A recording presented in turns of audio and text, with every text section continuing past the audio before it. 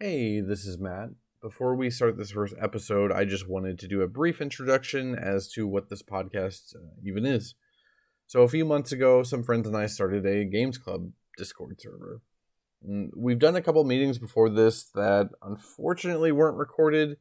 We were just testing the waters, and I didn't want to commit to a whole podcast thing, but specifically, our third session on Even the Ocean was so good.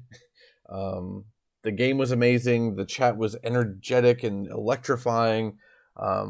It was the best conversation I've ever had about any work of art ever, game or no. So yeah, that all went so well that we just wanted to start recording and releasing them as a podcast, both for the general public and for any member that was interested in listening that wasn't able to make it to the chat. So what you're about to hear then is a nearly 3-hour long conversation between a group of friends just talking about The Legend of Zelda Tears of the Kingdom. So I've left it mostly unedited. There's a lot of warts here. This is my first time editing a podcast or recording one in general. I had a couple issues. My Discord crashed like 3 times. I was able to get back in within like less than 10 seconds. I also am aware the audio mixing could use some work. I'm going to work on that for future episodes. That all said, we get into some pretty heavy spoilers for Tears of the Kingdom right off the bat. I think mostly just because Colin and I had a bit of an axe to grind with how the ending of the game was presented. But even then, spoilers abound throughout the entire thing, and not just story, but gameplay, mechanics, puzzle solutions, all of it. So if you're still playing the game, maybe it's best to just wait until you're satisfied with your experience before giving it a listen. Lastly, I kind of wanted to reiterate our mission statement. I get into it a bit at the end, but I meant to talk about it in the beginning and just forgot. And it's important enough to bear repeating here, I think. Acknowledging the failures of a work of art is an act of love. I want every piece of media that I play or watch or listen to be the best it can be. That all said, nothing is perfect. And in fact, it's the imperfections that often lead to the best conversations, which I think and hope you agree with when you listen to our conversation on this game. It's more valuable to have criticisms about something as opposed to just 3 hours of, hey, this game's really good, y'all. Secondly, I really, really believe in the power of art being able to bring people together and open up minds to new ideas and lines of thought. Maybe that's a bit hippie-ish of me, I don't know.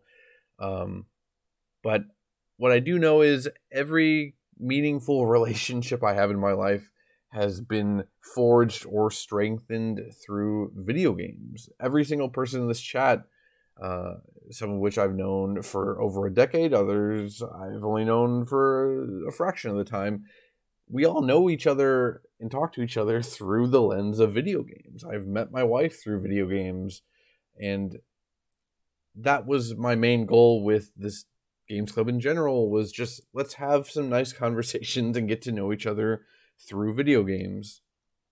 And I hope that comes through more than anything.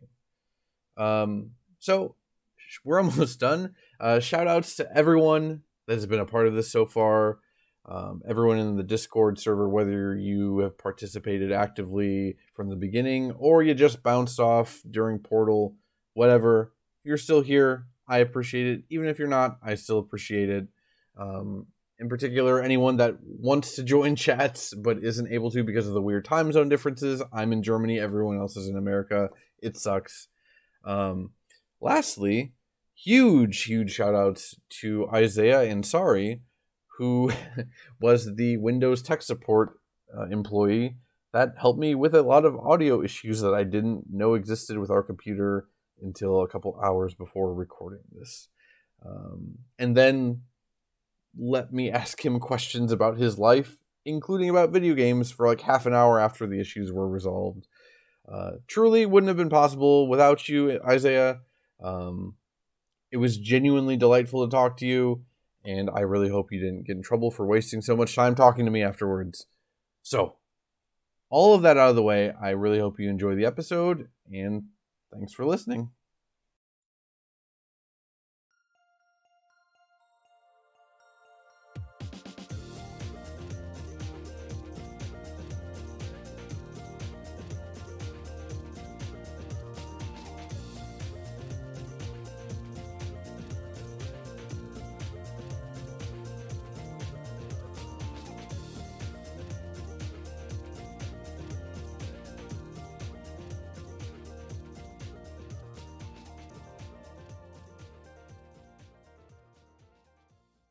All right, y'all. We're here to talk about Zelda.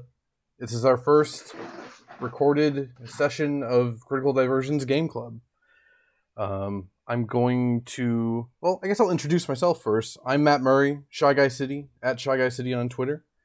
And this is our session today. We got Wilkins, we have Seth, and we have Colin. So I'm going to shove it to Wilkins first. Go ahead and introduce yourself. What up? I'm Wilkins. I think I'm Big Dogs Only on every platform. There might be a underscore after that. If you're on CoStar, the astrology app, I'm Bug Dogs Only because I messed up my name. But other than that, yeah, I'm excited to be here. Cool. Bug Dogs Only. All right. And Seth? I am Seth. I'm a $2 hero pretty much everywhere. I will have to track down Bug Dogs Only on CoStar and see how compatible our chart is today. I cannot wait. Happy to be here. And then we got Colin, who I assume is also going to make an astrology reference that I won't get. I don't know as much as you might think. Hey, I'm Colin. I'm Crockmeyer on Twitter. And yeah, that's about, I think, the only thing I really use. All right. So where do we want to start with the Zelda talk? Part of me, because I think it's going to be the most controversial, almost wants to start with the story. Smoke them if you got it. But also, I guess we should also establish how into spoilers are we going to get. I know all four of us here are beating the game. Yes. I assume this podcast is going to get like 3 listens, and one of them will be Justin, and he's not going to listen until he beats the game, so it doesn't really matter. Should we just go all in on this? I'm down if you are. I'm into it if you guys are. Yeah. Yeah. I think we should. Okay. So what did we think overall about the story in terms of... I guess I'll start. I'm kind of really tired of like the Zelda, just the way they handle it, which is to say, like, it's a very anime tropey, which I like, but they just don't ever do anything with it. Like, Ganondorf is nothing. He's a nothing character. Like, Wind Waker was like the only time he had like any kind of motivation, and like, I don't know. There's nothing here. Like, yeah, he says some cool like tropey villain lines, and yeah, you know, he eats the secret stone, and that's cool. You know, I guess this is kind of emblematic of my problem with the story in general. Is that like there's lots of cool like bombastic moments, but there's very little like actual story development that goes anywhere or does anything. Go ahead, Colin. Sorry, go ahead.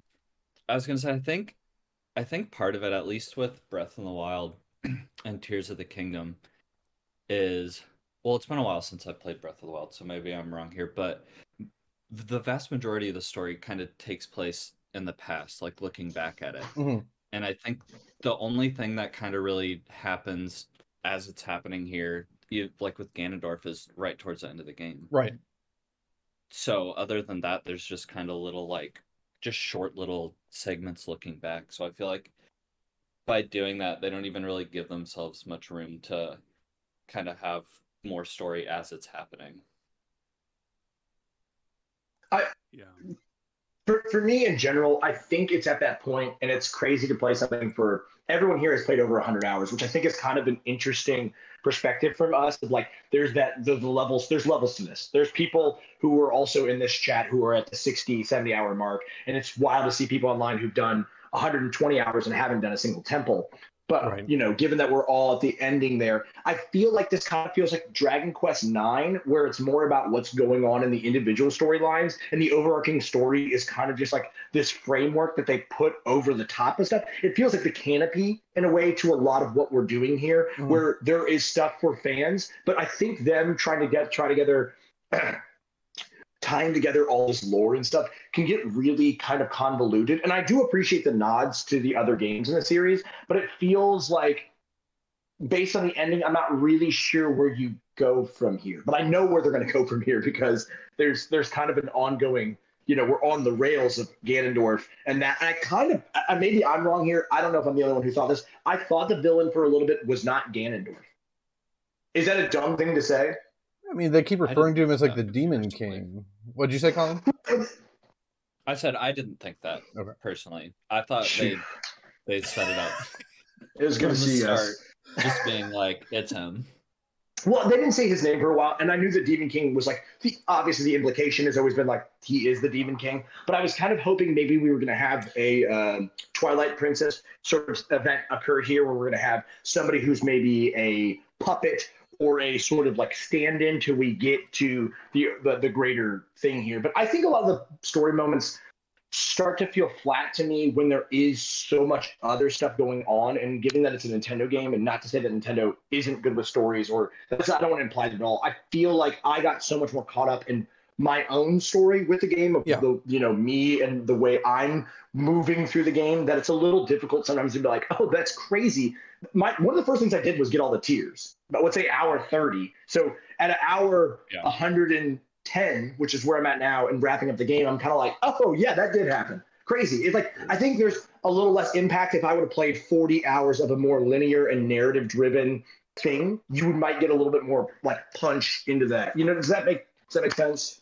Yeah. Yeah, there's definitely something I totally forgot about when I think I did it way before you and Murray did, and one of you guys brought it up later when we were talking, and I was like, oh, I forgot that even happened. I know Seth is itching to get in here real quick. I just want to I do want to emphasize, I'm with you, Wilk, in that they re-released Skyward Sword as a lead up to this. You could hear Fee, her voice in the trailers and even in the intro sequence of the game. And in terms of Ganondorf even looks, when he's in Demon King form, even looks a lot like Demise. What the hell? Where is anything? So, I would prefer Nintendo to have never released any kind of timeline, because, it just feels like they're, oh, you guys want a timeline? Okay. But then they really advertise Skyward Sword as, the first one, which, okay, but then that establishes, you should follow up with some of this stuff at some point. Fee is kind of she's not really a character. She's literally just serves the purpose of helping Link, and she's the spirit of the Master Sword or whatever. But yeah, with how many allusions there are to the Master Sword being broken or whatever, and all this other stuff, and the Sky Islands, I expected something, and it made me feel dumb. It genuinely, really let me down. I stopped caring about Zelda stories when I was a teenager. I'm like, yeah, it's not what they want to do, and that's fine. But now it's they want to have their cake and have nobody eat it, is kind of what it feels like to me. I don't disagree with anything you've said. And the thing is, this is frustrating about Nintendo. I'm somebody who cares a lot about Zelda lore. I also care a lot about Mario in this way, and Nintendo doesn't give a shit about either one of them. And the thing about it is to your point, I feel the exact same way. Hyrule Historia and the Zelda timeline, that was a marketing thing. Mm-hmm. They did it to make money. And it was completely needless. And then Breath of the Wild and Tears of the Kingdom, both of them are completely non-committal to the timeline that they have established. So it's almost it makes you feel foolish for thinking that there should have been a connection or something at all, and it's that kind of sucks. At the same time, when it comes to Ganondorf, I think that Zelda, for me anyway, kind of gets away with the big bad evil guy character, because they're sort of just because he is he's a nothing character. He's there to be big and bad and evil, and he wants to rule the world and make it some hellscape for reasons. It doesn't really Wind Waker Ganon at least had an understandable motivation. I don't recognize this world as it is. I want it to be the way I remember it and everything. And that all makes sense. This Ganon has none of that. He's just wouldn't this be awesome if there was blood and gloom and goblins everywhere, And so I just feel I feel like Zelda, though, it's sort of it's almost I agree with what Wilk said, where it's it's more interesting to see the way the world responds to his actions than it is to see him. The little individual stories leading up to the temple, to each of the temples, and then the stuff going on with Zelda. I think is like so interesting that it's actually, for me anyway, okay that Ganon kind of is just the catalyst for all of that. Like, I'm okay with it for me. I mostly agree. Like, I should have clarified. I don't know if I did. Like, yeah, the overarching story I think is like bad, but yeah, like the individual stories and like when you have time to spend with the characters in the different towns and everything, like it's fantastic. Like, yeah, Hateno is like a little miniature, low stakes, like mystery Majora's Mask type thing, and it's super cool. I would. It's so funny when I first started playing the game, and you're in the Sky Island for, I don't know, it probably took me at least 4 hours, probably even more to get out of there. The whole time I was like, this could have been like a $30 indie game, and this would be super beloved. Like just this section alone. And that's how like every town feels in the game too. Every town has its own vibe, its own like quest going on. Yeah, it feels very Dragon Questy in that regard. Yeah. I feel like sorry, I spent a minute or two during this figuring out my password to my co-star. So just as a heads up, Seth, I got you. Hell yeah. And but like again, like it's funny playing something and like it being so big and being so like it's tough for me to digest this. I feel like we need to talk again in a month after I've sat with everything that's happened to be like. I mean, and again, everyone else here has played more than I have, and I normally fall off of stuff. My attention span is pretty rough, but like, it's incredible what they were able to do, and it feels again like a little like it kind of feels like a Zonai device in the way this feels like a battery strapped onto a larger vehicle. Where you're like, we gotta keep this thing running, so we'll just toss this thing on here, and we'll see where this goes. And I kind of don't mind that. I do feel like, at this point, maybe giving people what they want, which I feel like we're not far off from a large group of people online, which I think is growing, people looking for a more traditional Zelda game with like, and I think this game does a really good job with the dungeons, but like lock and key dungeons and very more traditional Zelda stuff is growing. I know they said they aren't going to do that, but I don't know where that leaves us. But yeah, I think overall the story, I think a lot of the beats missed me, not because I don't care, but I think by the time I got to them, I sort of disconnected and was a little, I was not ready to move on. That's not the good way to put it. But yeah, I don't know. I feel like this game does so much so well that this is the one glare. I think this is the one that you can poke holes in pretty easy. I think that's, and for all things considered, that's I don't want to say that's good, but like if that's the worst thing we have here, which I think, I don't want to speak for everybody, I would assume that's the biggest gripe for a lot of people. I think that's okay. Like, I don't say it's okay, but it's not dismissible, but it's like a little like we can kind of move past that, or I could at least move past that. I will say, oh, sorry, go ahead, Tom. Go ahead. I was just gonna say about this story. I think one of the things that made me, not that it in particular was bad, but it made me kind of check out of what was going on with the story, was how it was all kind of tied together with this these Princess Zelda sightings and everything. And which I get, trying to have something to kind of bring all these stories together, but as soon as you start doing one of them, it becomes like explicitly clear what's going on and that it's not actually Zelda. But then you still have to go through the stories and all these other areas and even smaller stories, and like you just want to be like, okay, why can't you just tell these people you already know what's going on? Right, like the ring ruins in particular. It's like, yeah, you just have to go through the motions of everyone else finding it out themselves, but you can't be like, hey, I have a feeling that might not actually be her. It's very, very bad in the Goron area, which I know the Gorons are positioned as like the comedic relief in general, but like Yunobu is just like, oh geez, why is Zelda going into that smoke? Why is she hanging out with the monster? It's like, because she's Goro. Goro. You need to say Goro. Goro, yeah. You're not saying Goro enough. This, I think, almost everything though that is wrong with it is just a symptom of it being the game it is. Yeah, right. Like yeah, you're right. Yeah, I'd almost rather they just didn't even try and have that. Yeah. Right, if there could have just They- been a different framing device of just like, hey, there's bad shit going on Death Mountain. We got to go fix it. Without, like, yeah, you can entirely remove the Princess Zelda sighting from that and have it be the same thing. That said, I think what they were going for, and I noticed this is getting more out of the story. We can still talk about the story, but like the feeling of like familiarity and then like subverting your expectations and then at times even like perverting your expectations. When I first went to the Great Plateau, I said perverting your expectations. Whoa. When I first went to the Great Plateau and like saw like, you know, the king's hut and stuff, like where I learned how to play Breath of the Wild and saw that it was taken over by the Yiga clan, that genuinely like it gave me like a really weird like a dirty feeling. I was like this feels unnatural, and like they took over like a place where I grew up.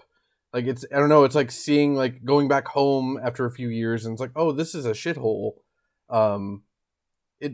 It was a really cool feeling, and I think that's what they were also going for with Zelda, or the fake Zelda, of right. giving you hope of like, oh, we're gonna find Zelda. Oh, it's not the real one. Well, yeah, and I like that the Yiga clan even takes advantage of that. Mm-hmm. Like they know that this has fucked everybody up. Like they know that everybody is like all like, oh my god, Zelda's popping up, but she's missing. Like what's going on here? And Link sort of knows what's happening, but the rest of the world is like pretty fucked up by it. And the Yiga clan's taking advantage of that. They're like when you do the side mission chain with Pen and the Lucky Star Gazette or whatever, Lucky Clover Gazette rather. Like they're posing as Zelda all over the place, and they're like, "Oh, well, let's tug this string," right? You know, and I think that's kind of cool. Like I kind of like that. But yeah, I could see how that would be an annoyance. But I also too like when I compare this to stories in other Zelda games, like some of the little character moments in here are so much stronger, than almost anything we've seen in the series before. So I'm kind of just thankful that we have what we have, I guess. And like I'm kind of with you, Matt, and like we should want more, I guess. Like we should kind of get more out of this. We should maybe even demand, you know, more, or not be complacent with like these sort of non-committal stories. But like I just took so much joy in seeing some of this stuff, like the cutscene with Zelda, Rauru, and Sonia having tea, and like that got me teary-eyed. Yeah. I guess for people that don't know what we were referring to, it's when it's when Zelda, shortly after she first arrives in the past, and she's drinking tea with Rauru and Sonia, and she mentions Link, and they're like, oh, Link, who's this? And she goes on to describe Link, and it basically, to me, it's basically her just saying, yeah, he's not that strong or whatever, but he just keeps going. He won't stop. Like, this dude is going to get this done. And I know I talked with Seth about it, but like that really hit me from the like a meta perspective of like, she watched over me, you know, in Breath of the Wild for 100 hours, like blowing myself up and falling down cliffs and baking apple pies and sledding down mountains. And yeah, it took a while, but I eventually got there. Like the player, didn't give up, and we prevailed. And yeah, it was just a really, like, it was genuinely beautiful. I don't know. There's never been a better like Zelda moment, as in the character Zelda moment in the series for me, of like, she has complete faith that Link is going to get this done because he is. Like, she knows, I know, that's it. I wanted more of that.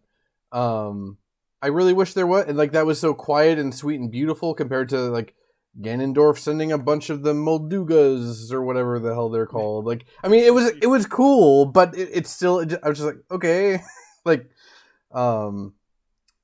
should we talk about like the actual ending and like the reach? That's what I was just about to say, because I think I totally agree that I really like those moments, and I think there were a few of those moments in the Tears flashbacks that really, like, I think partway through the game had me more interested in Zelda as a character than basically any other game, and I was really excited for. But I kind of felt let down on how things closed out and how it played out, and Not that it like didn't make sense or like, complete her story or anything, but I think it felt just really expected. Yeah, Like it concluded normally. Nothing surprising, nothing that threw my expectations for a loop or anything like that, which I was kind of maybe hoping for a little bit. right. Which I think gets back to like the game. Nonstop shocked me as a video game for like 180 hours, and then the story just like my wife was like, do you think Zelda is she stuck as a dragon forever? I'm like, no. Even before I beat the game, I'm just like, no.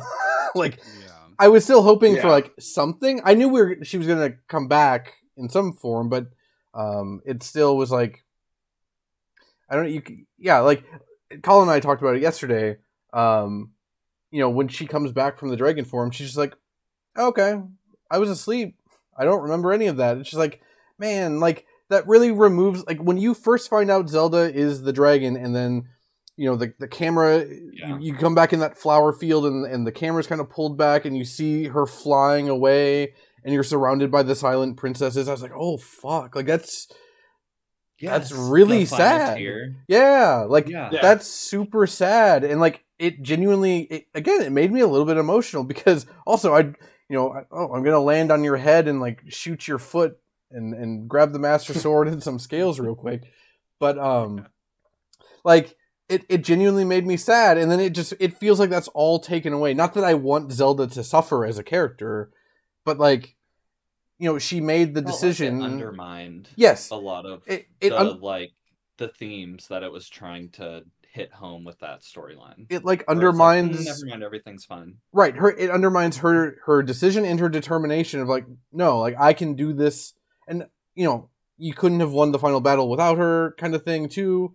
But yeah, I don't. It felt bad in a way. I don't know. In a way I wasn't expecting, even though I knew that we were going to fix the situation going in. It still was just like, I don't know. You could have done something better with this. But the moments leading up to it were fantastic. Like, I loved the Ganondorf fight was good. The dragon fight was awesome, even though I was wearing my skydiving outfit and it looked really dumb in the cutscenes afterwards. That's cool. I love that. Big old beak. Yeah, and the googly eyes, yeah. And then yeah, like Zelda, I got choked up. Normally, when I get sad watching something or playing something, I get a little teary eyed or something. But the reach for Zelda moment, I was straight up like my breath was catching in my throat in a way I wasn't expecting either. It was all amazing, and when you hit the water, I'm like, yes, let's cut to black credits. And then no, they had to go on for a little while longer, and I'm like, oh, like if they had cut there, I would have lost my mind. I apologize for how much of an apologist or some sort of fanboy I'm gonna sound like. No. What I'm about to say, but I come into Zelda like I kind of, again, this is gonna sound like such a cop out, but I kind of like that there's maybe a comfort for me in that. And I should also say that like this is my favorite video game franchise. This is my first memory of being alive on this planet is playing Zelda with my Uncle Aaron, and like there's something about like it's like that BioShock Infinite thing. There's always a Zelda, there's always a Link, there's always a Ganon. It's like that sort of like consistency and kind of like the knowledge that I'm gonna save the day, I'm gonna, reach for Zelda, I'm gonna grab her, and like it's gonna like that, and like the realization of the way that all crescendos is like at its ultimate like emotional height in this game. And yeah, like the person in me that appreciates like a good like complicated story, like it would have been badass if like I saved her and she like, oh shit, like what if she just doesn't remember me or anything about Hyrule because she lost herself as the dragon. And yeah, Zelda's back, but where do we go from here? That could have been something interesting, and that could have been stakes. Or what if Link just didn't get his arm back? Like what if he, like some like their actual loss, but like at the same time, and again, it's maybe just rose-colored glasses for my part, but I'm just like I also just kind of like it. Like I'm also just kind of like, man, like as a Zelda fan, like I was thinking about where I want, because I do think they're going to do a third one, like with this world and these characters, and I kind of just want them to grow old together. I kind of just want them to like enjoy each other a little bit, you know? And like I don't know, like it's maybe like a sappy, cheesy thing for me, but like I kind of just like if this is all it's ever going to be, then at least it's the ultimate version of that. Sure. Is kind of where I'm at. Yeah, I totally liked the idea of them being together. Like I didn't want like a sad ending or anything, but yeah, there were part of me briefly. I was like, what if like they both get sent back to the past? Like, yeah, there's no more Zelda and Link, and you know that's kind of how Ocarina of Time ends. Is Link gets sent back, and that world no longer has a Link or whatever. Yeah, like there were so many like things that they could have done. Again, I'm even fine with the ending up through the falling in the lake. That was beautiful. I'm like, this is incredible. It just everything that came after that, I'm just like, oh, this feels like an epilogue of an anime, but like a bad one.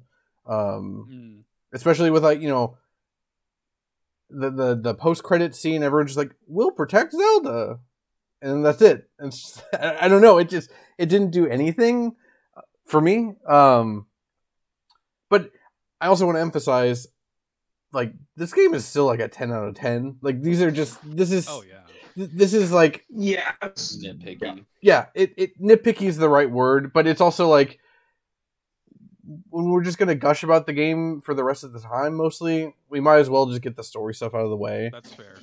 But I won't be. I got some stuff to say. All right, tell me about your arrow situation. I honestly, I like looking at it from the story thing and like hearing y'all's talk about it is like I'm always so fascinated because my takeaway, this is a lot of I don't want to go too deep into this, but like my insight was like, on what did you say on Monday? We're gonna talk about it on Thursday. I hadn't beaten the game, so I decided to go see what was going on, and I did not know I was going to get through the game. I was like, I'm gonna go down there, see what's up, and if I get through it, I do. If I don't, no stress. I'll come back Tuesday or Wednesday. And then I went and did it, and I was like, oh shit, I'm done.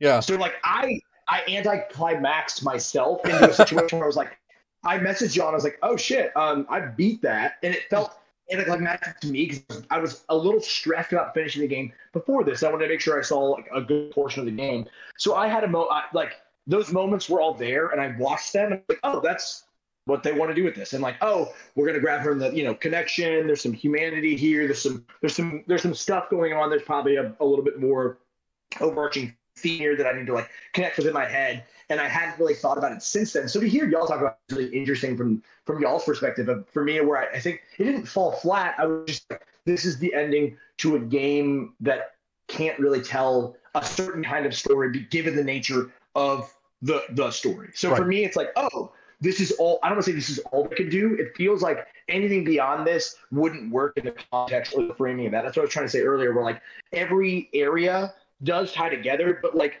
even then, by the time you go for the fifth spirit and you get into the ring rooms, you're like, this has just been sitting here this entire game, and like I've been waiting to get up here because I'm very curious what happens, and I really like that. But like hearing you found the fifth sage before, like it's crazy. Like we're like part of me, the game has to compensate for that. So there is some level of like not detachment for me, but just being like, this is just dressing. This is just it's nice to see it, and this ties everything together. But it's not why I'm here at this point. And I always do enjoy the game of this, and I enjoy reading some lore. I don't know if I'm on Seth's level, but like I like watching some video essays about this, and like I was watching an hour-and-a-half long video about the history of the Zonai, a couple days ago. But like overall, I think a lot of my nitpicks are less to the story and more. I think Colin can probably attest to this too.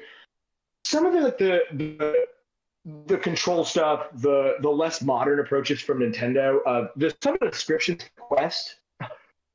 The hints, I'm like, this is baffling. I don't know what this means. Like, and I don't know if that's just me, but I feel like I was reading some stuff and being like, I don't know. But then, like, and I'm now at the point where I'm like, I don't mind using a guide or like something to supplement my own. Like, I don't want to get so frustrated that I don't do something because I feel like in a game this big, you can always come back. But there's a point where I'm like, hey, I want to see some stuff and I want to get this stuff done. I think that's one of my biggest gripes is just that, and like. The fact that there's a map button on the radial menu when I feel like there should be something for armor. I wish there was a better. Yeah, that's so weird. Oh my gosh. I switch armor all the time in this. I'm constantly, especially in the depths. You should be able to make sets. Yeah. Sets. There should be a set button. You want gloom? Okay, gloom with climbing. Oh, I want the climbing shirt. I want the bonus from this. Like, I got frustrated because I was constantly using Froggy climbing. I love climbing. I don't know what it is. I enjoy doing it. It's my main way of traversing this world.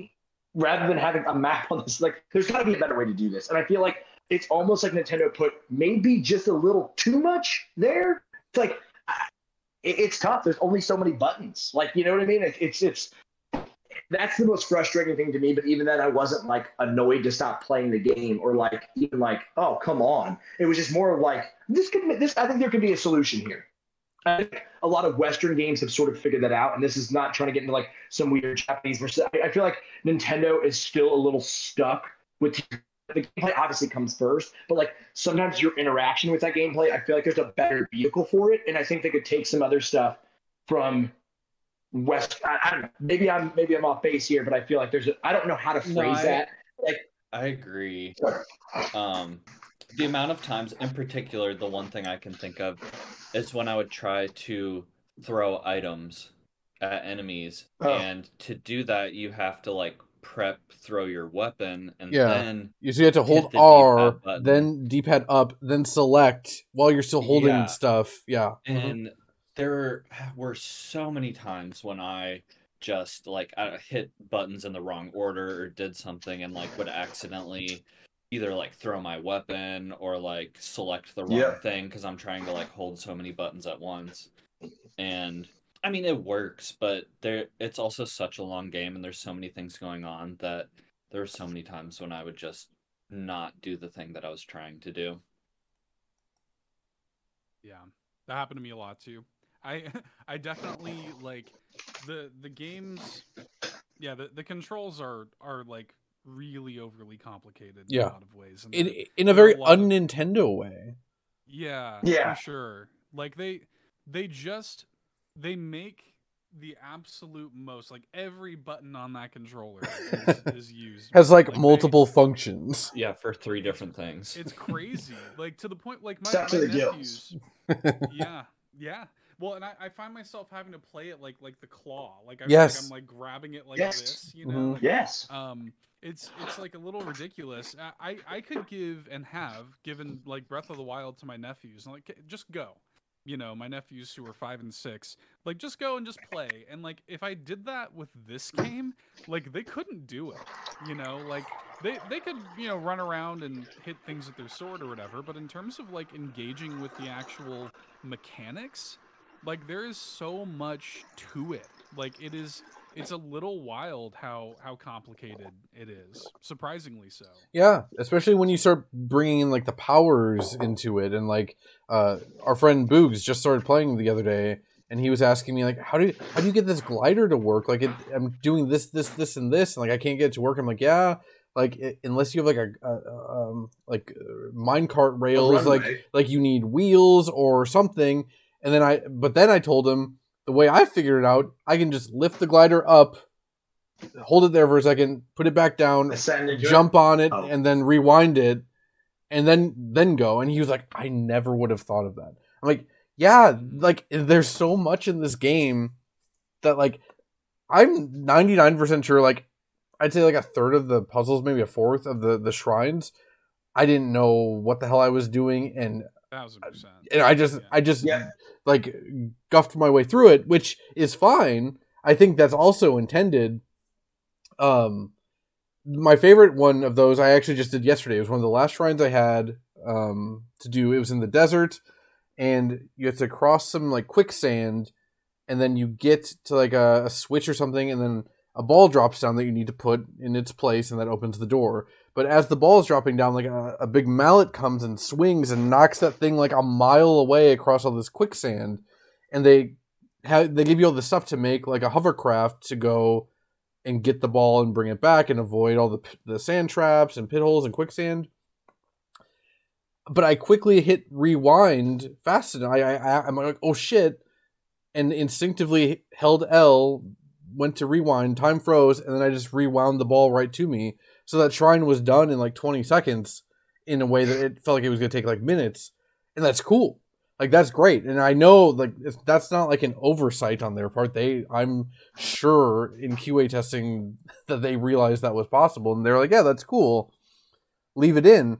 But at the same time, yeah, there's so much going on that I don't know half the time if I'm doing the right thing, which is exciting. I think that kind of gets into like the main thing I feel about this game, that what this game does differently than any other game, and that's like have trust in the player.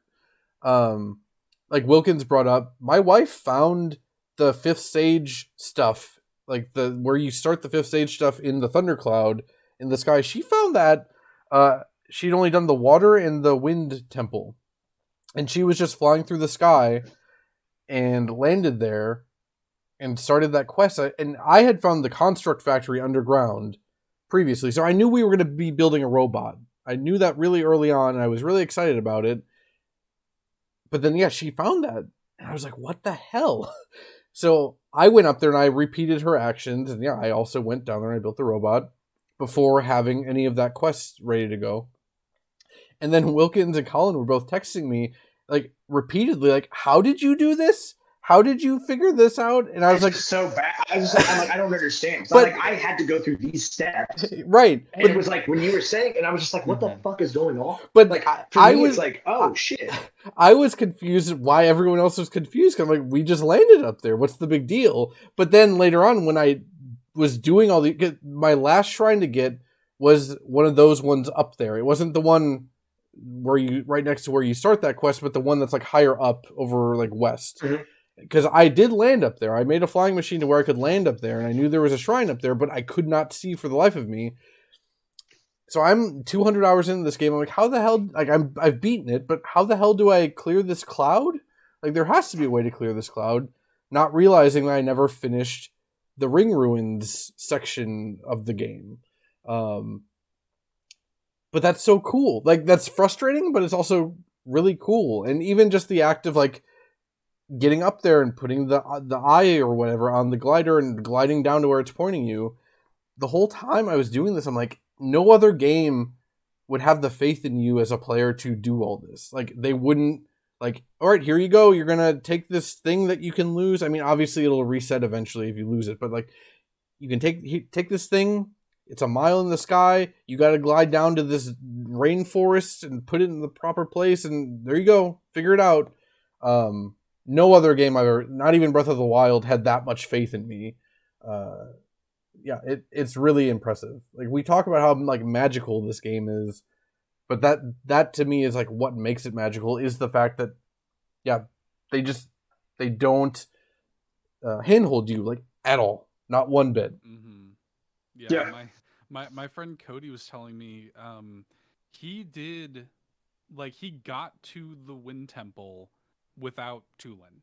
Like, he just got up there. That's really without cool. him. He was able to. So he wild. had like just enough stamina to like barely edge out, because normally you have to like jump on those Viking ships and like use Tulin's power to like push you over. He was able to do it without him. Like, he got to the temple and he couldn't actually do anything because he's actually a little annoyed because you need Tulin's ability to activate like those wind turbines or whatever in the temple. And it isn't just like, oh, if I had a Korok Frond or something, I could throw wind at it and it would just work. Like, you do need the Tulin with you, but he was able to get there without him, which is like wild to me. And I love that. Like, I love hearing stories like that where like the game does sort of just, not only does it not handhold you, but like it allows you to break it. And like I kind of love that there's like dumb shit in there, like people found out that you could activate, like in the shrines with the plate triggers with the target, you can just shoot a bomb arrow at it. Yeah. And like, Colin told me about that. And I was like, what? I spent 40 minutes trying to do this thing. Yep. I made use of that a couple times when I was just like, I just want this from the shrine. Yeah, I'm ready to move on. Like a friend of mine posted that that shrine where you have to basically make like a pinball, thing, or like a baseball bat swing, and like just walked up to it and shot it with a bomb arrow. I was like, hang on, what? Like, Yeah. But I love that. Like that. Yeah. That's moments like that. Like, because I mean, hell, before this game came out, we're still seeing people figure out weird stuff in Breath of the Wild. Like, and I love that. Like, for the next several years, probably, we're gonna see people just figuring out weird, dumb little ways to like break this game, and I love that the game allows for that. And I also can't even imagine what we're gonna see. Right. Yeah, it's gonna be insane. Someone already made like an infinite flying machine that, like, when it runs out of battery, it's electric powered, and then that helps charge your battery back, and then you keep going up some more. Yeah, like, I also love that you don't even have to engage with any of that if you don't want to either. Like, if you still just want to play this, like, hey, I'm going to ride my horse everywhere and that's it, like, you can totally do that. I guess we should talk also. We've got the touchy feely. We're all happy with each other again. Wilkins and Colin, why don't you like the Zora stuff? I know. I'm just saying. I think every temple in this game is simpler than I thought it was going to be. I just didn't love the boss, especially phase 2. I thought it was a little, and this is probably just due to the arrow issue, that there are times where I was confused about like that kind of stuff. I think the dungeon's good, but I probably beat that dungeon in under 20 minutes. Yeah. That one I think was the easiest one, definitely. I would agree with that. By far. I kind of was ready for that at that point where I just wanted a simple one. But I agree about the boss. And this is, I think we kind of touched about this earlier, but especially the second point or the second phase of that boss, there are just certain things in this game where I don't understand what it either wants you to do or like the quote unquote right way to do things.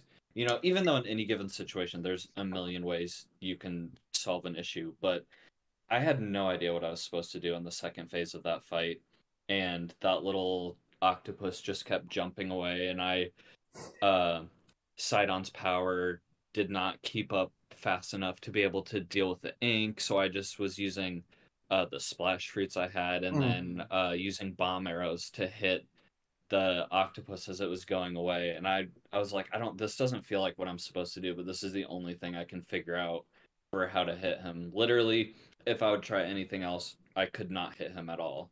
So that was, I think, by far my least favorite fight in the game, just because I didn't know what was the correct way to do things. And I felt like I was just struggling trying to like find out what to do to get past it. Because the first phase of that fight was fun and easy. And then all of a sudden it switches and I'm like, wait, what is going on? Does it come back to the arrow issue, like Wilkins said? Because I just shot splash fruit arrows, and that was it was just done like instantly. I'm kind of noticing a trend, and this is not a bit, that there's like Colin and I have a very similar trajectory, and the people who put in a little bit more time of us have a little bit of a different trajectory. And I don't know if it's like, I feel like typically I feel pretty isolated in like my, like, I'll say an opinion about something like this, and everyone will be like, you're insane. And then this is the first time, I'd like, not to say this is not the first time, but I feel like Colin and I had a really, really, really similar path through this. Yeah. Where like, I don't know what there was a while there where I did have plenty of arrows. And then towards my latter half of the game, I ran out of arrows again. Like, I bought arrows a lot in this game. Yeah, I did too sometimes. If I was at a stable or whatever, like Beetle, I'm like, give me all 20 whatever your arrows. But that was a supplement to my hundreds of other arrows. My thing was, it's just, I feel like they did. If you weren't doing all three things in conjunction frequently enough, if you weren't in the sky or down below, I feel like, and maybe I'm wrong here, arrows on the mid level were the most stark. I think that's true. Yeah.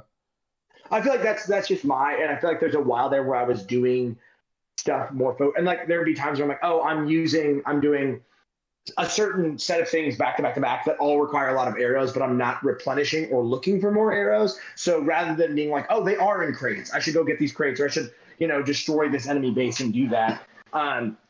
I think all the dungeons, I'm curious to see where everyone else lands on this. Like, is there a favorite amongst the group? How do we feel like these rank in the overarching, like, Zelda canon here? Of like, are these, going to be forgotten about? Are we looking at some new favorites? Did we all break the Goron Temple because it was, or the Fire Temple because not everyone wants to play with mine carts for 2 hours? Very curious. I will say I did the Goron Temple second, or the Fire Temple second, and then I later watched my wife do it, and yeah, she solved things in a completely different way for me, which again, I think is cool, but at the same time, like, yeah, that I'm never a fan of the dungeons in any Zelda game where it's like a whole bunch. It's very vertical, and there's like vehicles or mine carts or whatever, and I have to like wait for a platform to go up. Like, I don't know if it's just my brain, but those are always like the most intimidating to me. In terms of like favorites, yeah, it's hands down the Lightning Temple, right? Like, there's no way in terms of like it was the only one that felt tightly designed, like like older Zelda stuff, I think. Like, that one feels traditional. Right? Yeah, from like a puzzle solving perspective, that's it's hands like that's the only one that like really stands out to me across like Tears of the Kingdom and Breath of the Wild. And I guess also the fact that it's using like the mirror shield stuff is also very evocative of older Zelda games. Yeah, I think overall it has to be the Lightning Temple for me, though. Wasn't a huge fan of that boss. I really like how you beat the boss. I like that power, but that also got into the whole why are my sages running away from me thing? Why isn't this on a radial menu to activate their power? Yeah, I agree. I do not like how they did the sages, and that was the most annoying thing in any boss fight. Especially the lightning one. Was she was always just running away from me, and I would have to all the time. She's so small, so like even if I had to disable the other sages even to see her, but then I can't even catch up to her. Button yeah. I was running past her. That's what I was like, I don't know when this prompt is actually going to pop up, so I'm just sitting there smashing the button for when I happen to cross the exact paths with her. And then sometimes I would do it and then undo her power again. Yes, yeah. Yeah. Well, even in like normal like exploration, like I always just have Tulin out. Yes. He's so useful. He's just always out. And like I will just go to like pick something up, accidentally activate his ability, and then the thing I was gonna get picked up is pushed away by the wind. I'm like, Jesus, and I feel like a dumbass like chasing it down. And so like that kind of stuff is again, it's weirdly clunky. Like it's weirdly inelegant, I guess. Especially since we've kind of solved for that already. Like, why doesn't it just work the way it did in Breath of the Wild? Like, I don't understand. That's just exactly like that. But yeah, like the Thunder Temple, like, or Lightning Temple, whatever it is, it does feel like the most traditionally designed. I personally had the most fun with the Water Temple. Like, I did too. Even though it was super easy, it looked amazing. So fun. It's super cool. Yeah. Yeah, like I just like loved it. Was like the low gravity, jumping in all the little water orbs. The music is incredible. Like that was the most like fun I had in any of the temples, even though it was by far the easiest. It felt like that. All the low gravity stuff was so fun. Whenever the blue orbs came up, I got very excited. Yeah, I was like, this is so cool because they show that like there's that difference. I think I just wanted to say that because I don't want to come across as, I know Seth has already discussed this game on a podcast with other people for hours. Like I think hitting some of those, like, not only like to be like, I don't want to just seem like we were both, everyone's like, yo, this thing sucked, we didn't like this game. Like, I cannot stress how much of my, like, the space in my mind this game took up in an almost unhealthy way, where I haven't had this maybe since Elden Ring, and then before then Metal Gear Solid 5, where I'm like, I don't know what else to do. This is all I can think about. This is what I want to be doing. There's so much here. And I feel like those temples in particular, and I think that I don't want to speak for everybody. It sounds like the Fire Temple kind of happened to be the weakest one for everybody. Overall, yeah. By far and away, I think. And I don't know if it's because I climbed and solved everything. There was a point where I tried to do it how it wanted me to do it, and it was one of the last things. And I was like, you know what? I don't want to do this anymore. And I just jumped and jumped and jumped, and then got down and was like, all right, I'm good. Like, it's over. Like, when I first started, I was like, okay, this is cool. And then I got into it was on the third floor. There was a room with like going up, down, 2 changes of the, and I was like, I don't want to think about this right Yeah. now. And I didn't. I just decided not to. Which the game is, it's insane that that's a possibility. I'll be very curious to see if like other people online kind of feel the same way. And I felt like that was, what's the boss? Oh, the the Goma. Yeah, Goma. Goma from No. the yes. But no, I feel like all those temples are a much better thing. I didn't. I think all the bosses are good, if not. Yeah.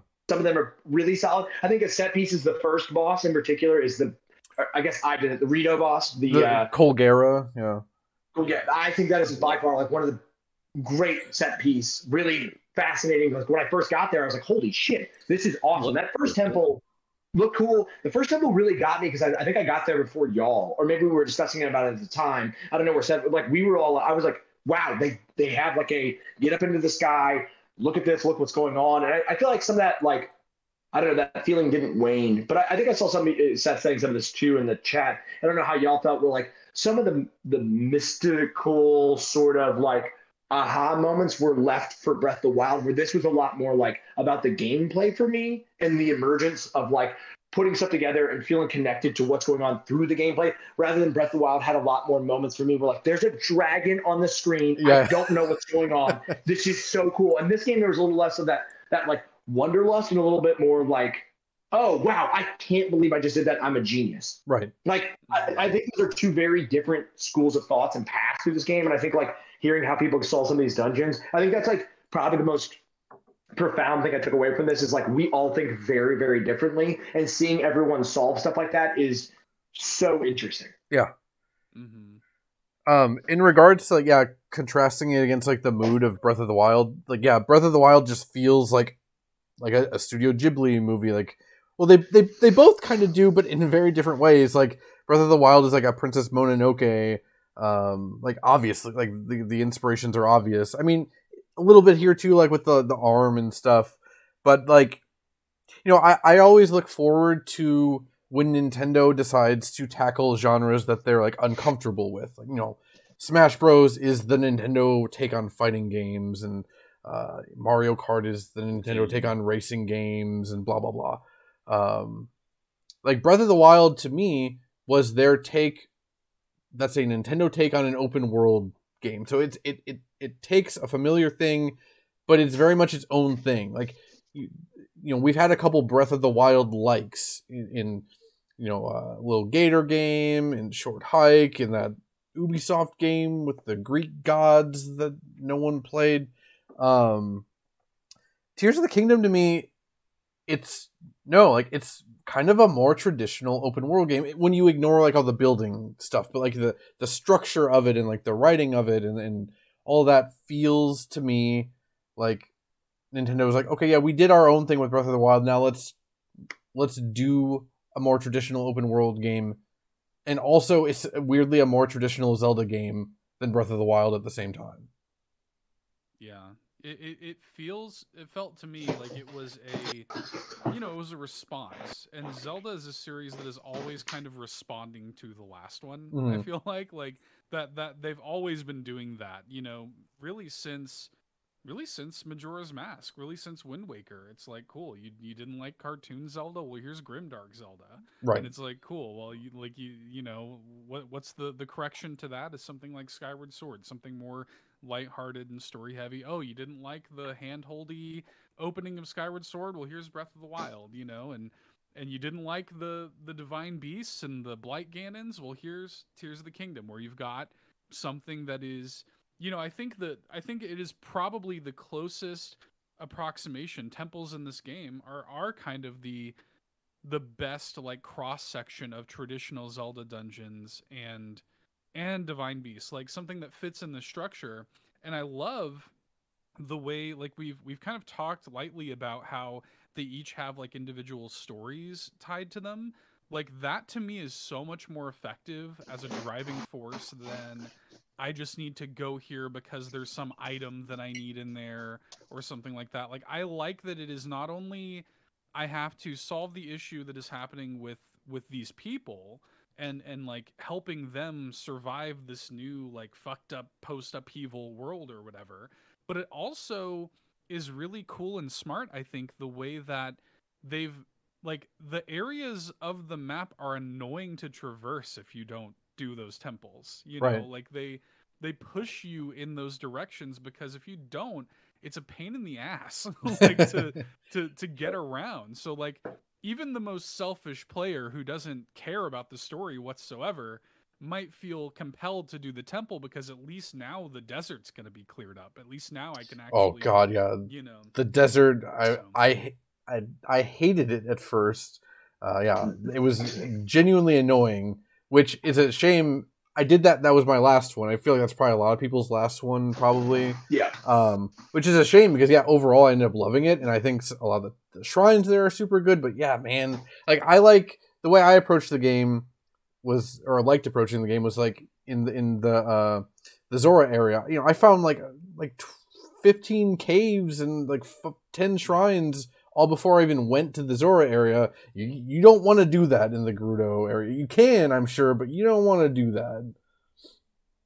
It definitely felt more sparse, I think, overall. And I think that, like, that's getting back to something, I think that's a really good point because it feels like, as somebody who's played every Far Cry game, which is not a thing I'm proud to say out loud. I didn't know that. That's actually shocking.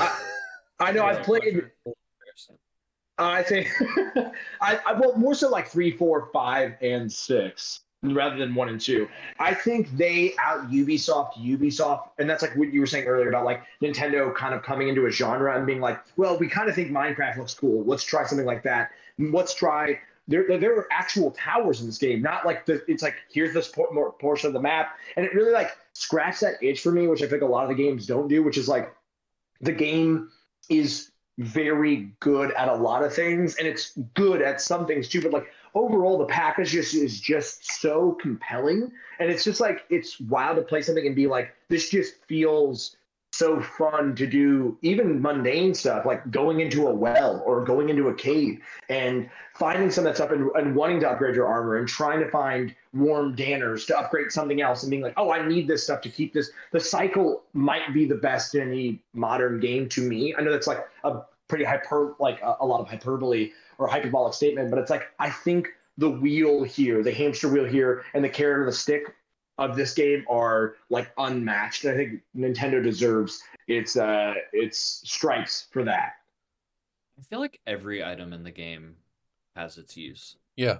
Like in so many games, I just don't care about, collecting all these little random items or anything. But literally everything in here you can like put into some kind of potion or meal or whatever or anything. And that was a problem I had with Breath of the Wild. Again, as a response to Breath of the Wild, is like, yeah, I'm picking up all these Keese eyeballs, but what can I do? I have hundreds of them. What can I do with them?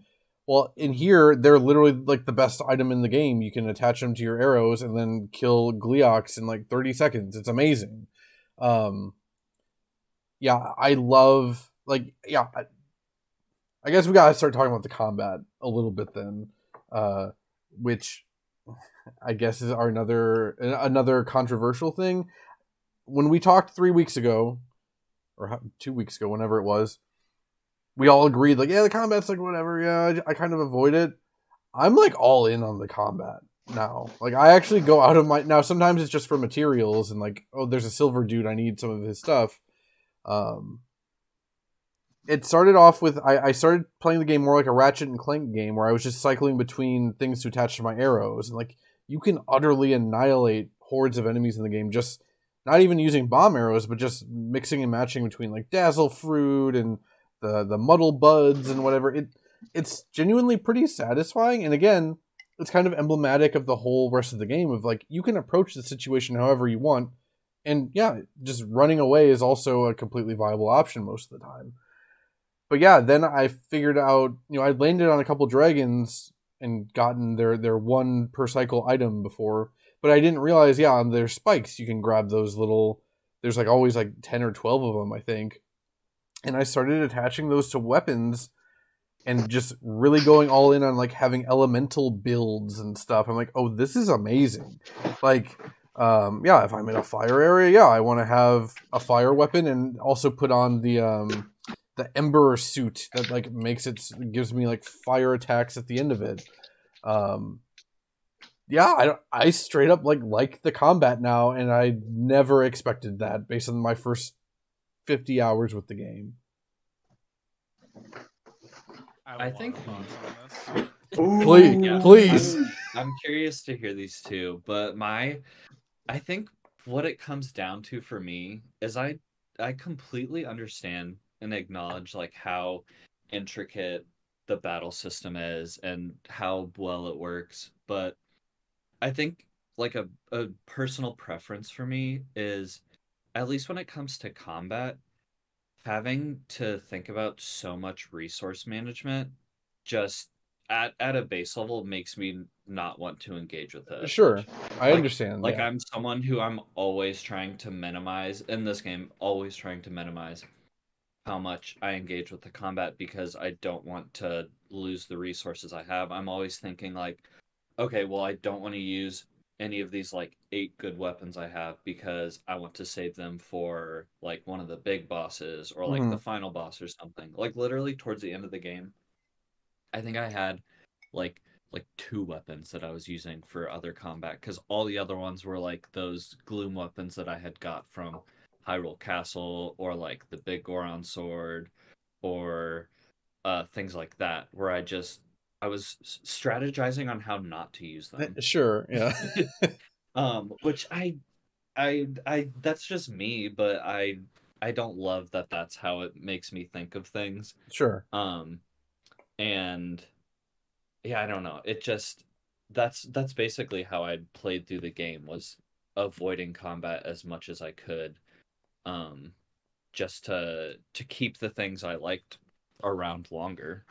I mean, it's the mega elixirs in Final Fantasy, right? Like, oh, I have like 70 mega elixirs, but I might need 71. I don't want to use any of them. Like, yeah, I do the same thing in yeah. those games too. I was a little different here, not to completely cut off Murray. No, go for it. I felt I'm normally that person who's like, why would I use any of this shit? And I was like, I want to see what this does. I want to see what this looks like when I attach this to a weapon. Oh, if I attach it to a Zonite weapon, it does this. Okay, that's called this. I think that's a really interesting element of just like, there's enough enemies. There was a while there where I was a little scared, and then it got to a point where like the enemies raise up with you as you get further and further the game. I don't really know what triggers that, if it's finishing the temples hearts. or if it's how many. I think it's hearts. Is it hearts?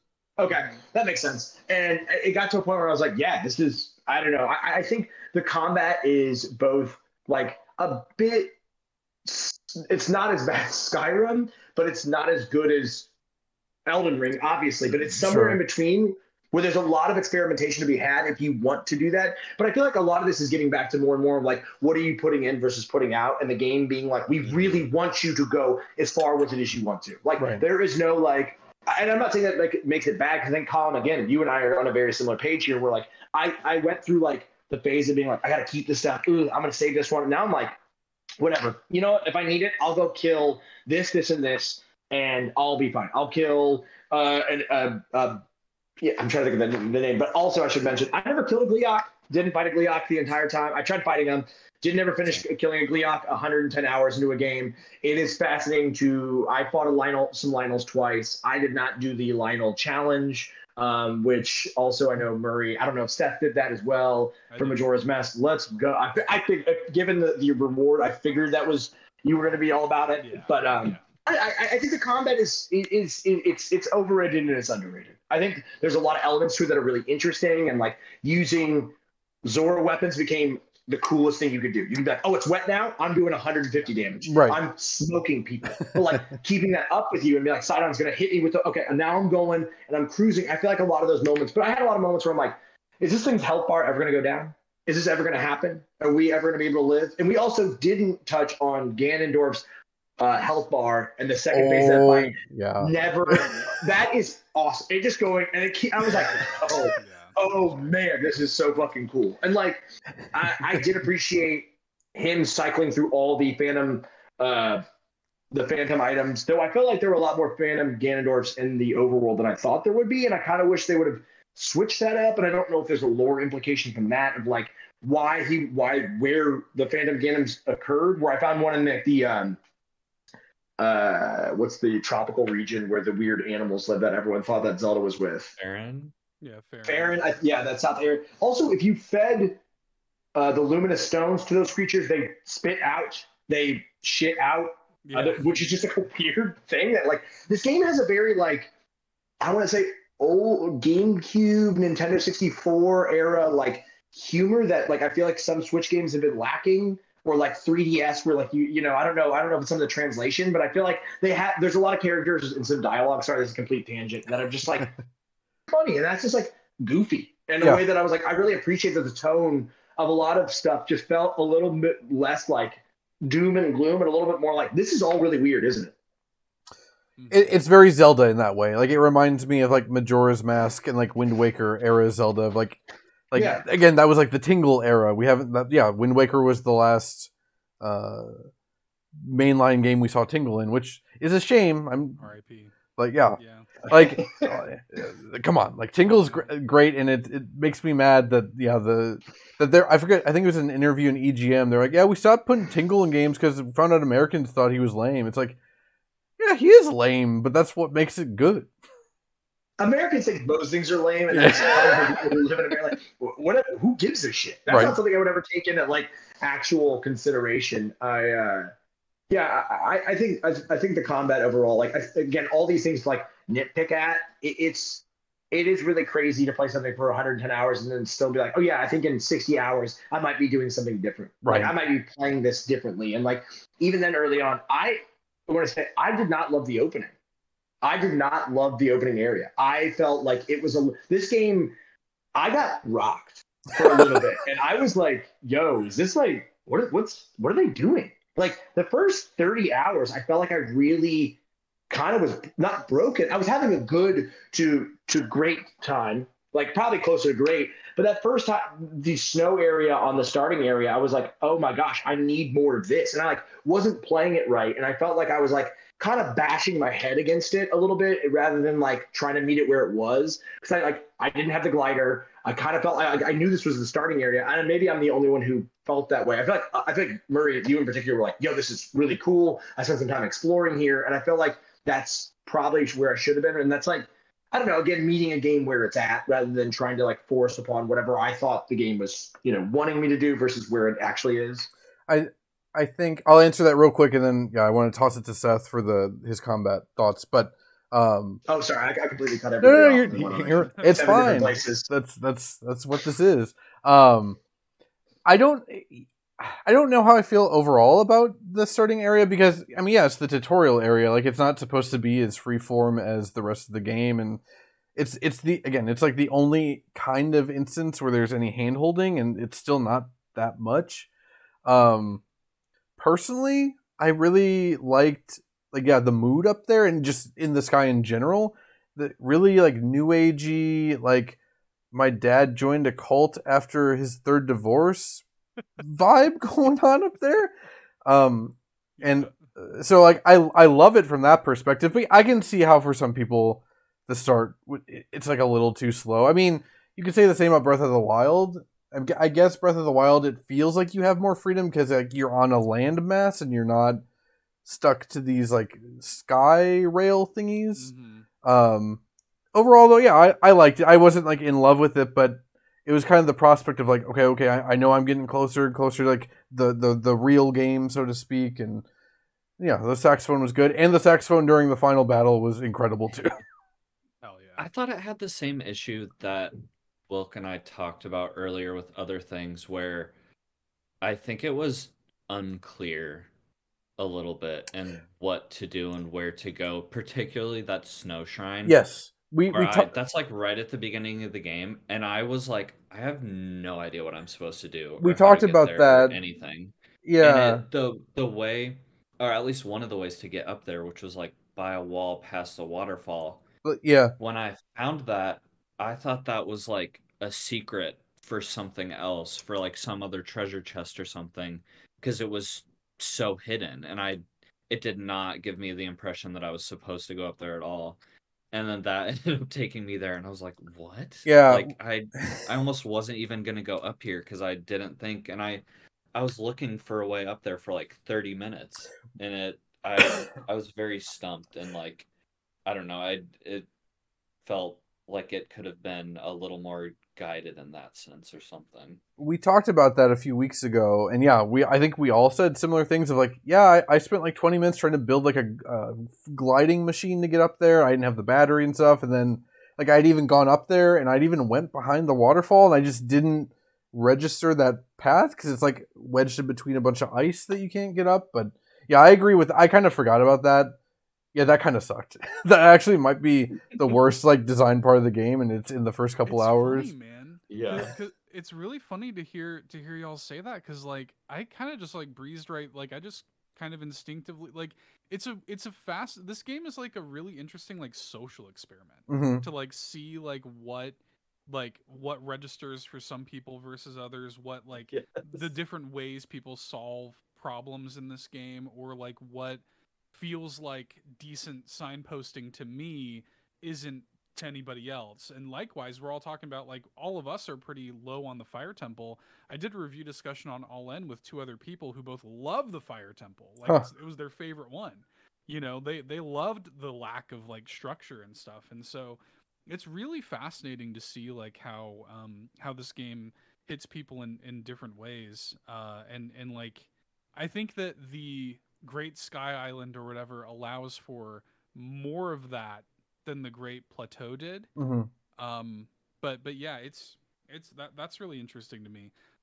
So the combat is the thing about this game's it's funny because I've been thinking about this a lot as I've been playing Diablo 4 recently, and one of the things, and we were talking about this in the chat yesterday or the day before. I love how scalable Diablo 4 is, and Tears of the Kingdom is not a scalable game, right, at all. Where like 100 hours in, I was like, oh shit, like this is how I should be approaching this combat. And if you approach this game's combat the way that you do Breath of the Wild, which I think most people playing this game played Breath of the Wild as well, so you come into this sort of playing it like Breath of the Wild, and you can, you know, engage with this game's combat in that way, even with like the game does nudge you, you know, with saying like, hey, because of the upheaval, all the weapons are like rusty and stuff, so you really should like fuse stuff. Even if you're engaging with fusions, and even if you're engaging with stuff like fusing things to your arrows and experimenting and using that in interesting ways, like the game sort of just expects you to like go the rest of the way and to like engage with it the way that it wants you to engage with it, which is completely juxtaposed to the rest of the game. Like the rest of the game is sort of freeform. Like it's sort of just like, yeah, solve it however you want. Whereas like the combat is almost like, if you're not engaging with it in this way, that's going to be the difference between you saying like the melee combat of this game sucks or the melee combat of this game is amazing. You know, in what ways and, like, do you mean? Like if you, for example, right, like they have stuff in there, like you could say, like the dragon shards, like you were talking about, where like, yeah, using those, that's super cool. Like the fact that you can have these really neat fusions, but the only way you know that is if you think, I better take this precious item and fuse it to my rusty broadsword. right, Or if you sit there and read all the like item descriptions, like the game wants you to meet it more than halfway in that regard. And I love little things like when it clicked for me that, oh, like I, now that I have sight on, I have a way to just make those Zora weapons like wet all the time. Like that's really cool, and like I love that the game does that. But like it's the kind of thing where I feel like it should feel good and satisfying regardless of the way you want to play it. Like it should, and like it should be the kind of thing where like I feel rewarded for thinking outside the box by being like even OP. Like I, you know, if you don't want me to feel OP, put the master mode in the game, you know, put the hero mode or whatever it's called in the game and let me play it on hard mode. You know, I would kind of like it if I was able to just go in and just crush a Gleeok if I knew like some weird fucked up OP combination, versus like if I fought a Gleeok like I would in Breath of the Wild, which is how I was engaging with it at first.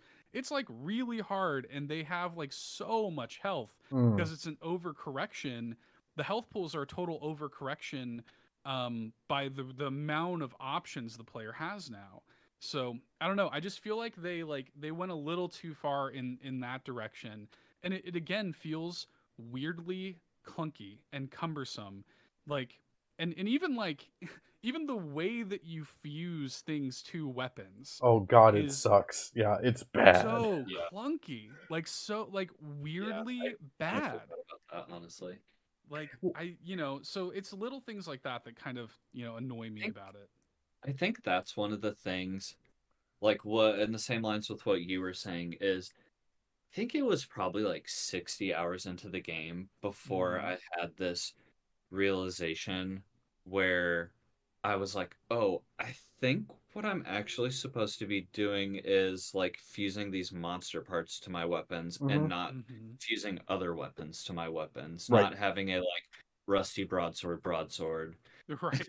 and like putting a like boss horn on it instead. And like once I started doing that, I was like, oh, like I think this makes a lot more sense and like is doing more damage and like encourages you to be fighting these monsters more. But like I don't think there was any point at which that was said to me, or if it was, there's a million things the game tells you, so I'm not gonna remember every single thing. So I just kind of like figured that out on my own and things made more sense then. But yeah, I don't it there's it's almost like I feel kind of silly saying this, but it almost feels like there's too many options at some point.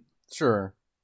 Um, so the way I realized the monster part thing was, yeah, I mean, for one of the ways you can sort your items is by fusion power, and that was a big Right. tell for me eventually. But yeah, it still took me, I don't know, tens of hours, probably dozens of hours. The the main time I realized it was I was just goofing around. I'm like, what happens if I fuse butter to this spear? Does this just make a butter spear? Yeah, that's what it does. It doesn't really do anything for you, but yeah. And then yeah, I was just testing out different items. Again, this is probably like 60 hours into the game. And then I saw, oh, actually, I know what it was. Is when I was fighting the Lionels in the floating Coliseum, which I did that The really early Lionels. on. I did that. I had only beaten the first temple, so I only had Tulin and probably like less than 10 hearts, and I still did it somehow. Um, and then, but I was like almost out of weapons, and the only weapons I had were like 8 attack weapons. I'm like, well, shit, what do I have? And then that's when I saw like, oh, I have a silver Lizalfos thing that gives me like 40 power. Like, oh, like that's what it is. But again, I only realize that when I'm like in a situation where I'm forced to engage with it at that point, because it was either reload my save and give up my checkpoint fighting 4 of the 5 Lionels, or really sit there and figure it out. Um, Also, what's interesting, I meant to bring this up earlier when we were talking about the Majora's Mask item, is that yeah, that's I would say that the floating Coliseum is for me was the second hardest like combat scenario in the game. I think the King Gliok was the hardest. Mhm. But yeah, your reward for beating the floating Coliseum is the Majora's Mask, which makes it so most enemies don't aggro on you. Like Yeah, I never even got that. I was gonna say, like you got like I kind of wish I had told you. You still would have had to fight What's a 5 lion? Lionel. What's a Lionel? I don't. Yeah, if you beat the 5 Lionels and get the Majora's Mask, you can just like walk around most of the game without engaging in combat if you want. But yeah, you have to engage and beat 5 Lionels, one of which is like an And, armored the zebra hardest one. challenge Yeah. to get it. So, okay, I do have another question about the combat, and I know Murray didn't share this experience with me, You but I'm sound just so curious. I'm curious what you guys think about the like dodging and flurry rush and things like that in the combat, because in theory I like those things, and it almost feels like an attempt at something like Dark Souls combat where Mhm. it's like a specific counter. But I don't know if it's like the timing or what, but I think I only ever triggered that once the entire game, and it was on accident. And all the times I tried to do it, I wasn't able to. And like during the fight with Ganondorf at the end, I know that's what I was supposed to be doing, and I was trying to, never was able to trigger it once, and so I just ended up like throwing shit at him from afar, and I had so much armor that he was barely doing any damage to me. But that's another one of the things with the combat where I feel like it's not as tightly designed as it could be, or like it could just be a little bit better. Because I feel like when it comes to combat in games, especially things like Dark Souls, I'm decent at it and can pick up on it pretty well. But I mean, I never sat down and like tried to really learn that timing specifically. I'm sure if I would do that, it would be fine. But yeah, the fact that throughout all the combat in the game, that only ever triggered for me once, like I don't know, it didn't hit for me the way I feel like it could in that way. Yeah, it's funny. My co-host on All In, Eric, he's a big fighting game guy, and so he went and actually like counted. He was able to, it's like a Matrix thing. Like he can just see into the Matrix and like count frames and animations and shit from years and years, like decades of playing fighting games. So he was able to like count. He's like, yeah, like the way that it feels like the flurry rush works in this game is in a 30 frame window, the first 10 frames and the last 10 frames are where you can trigger it. And if you're in the middle 10 frames, you just don't. Whereas in Breath of the Wild, the flurry rush was quite generous, you know. It's weird because like Tears of the Kingdom, the flurry rush timing, yeah, it feels like it to me it almost feels like it's like too generous because like when I was fighting the Lynels in the floating Coliseum, I wouldn't have survived without learning the timing for that stuff. But yeah, like even in my clip that I saved when I beat the final Lynel, like I dodged like before he even was attacking and triggered a flurry rush to the point where I'm like, oh shit, am I going to come out of this flurry rush and get hit? Because like, he's still coming down in a weird. It's weird. It's also weird That's how what would happen with Ganon with me. I would do a backflip and he would I'm right hit me in the middle. He would hit me in the middle of doing it, and I was like, okay, what am I supposed to do? Like that seems to me like it would be the perfect timing. well, Yeah, I just parried my way through Ganon. Like that was it for me. Ganon, it was weird from the perspective of like sometimes he would just like ignore it, even though I got the flurry rush. Like I it's supposed to be on purpose, but it feels weird. Or like when he flurry rushes you, I was like, oh, or rather he gets the animation. I was like, oh shit, is he about to hit me 20 times? But then he doesn't. That kind of was, I don't know. I was disappointed by that. But yeah, I agree. Like the flurry rush timing feels off in a way that, yeah, it doesn't really make sense to me. I haven't listened to y'all's review of it yet. I didn't really want to color any of my thoughts going into this. Yeah, of course. But hearing Eric like break it down like that, that's super interesting because yeah, I get it. Of like, it kind of makes sense of like, yeah, you're rewarded for getting the trigger real early, but they also want to reward people who are like getting it last second. But to hear that, yeah, it's in the middle timing is what's cut off is very bizarre and weird.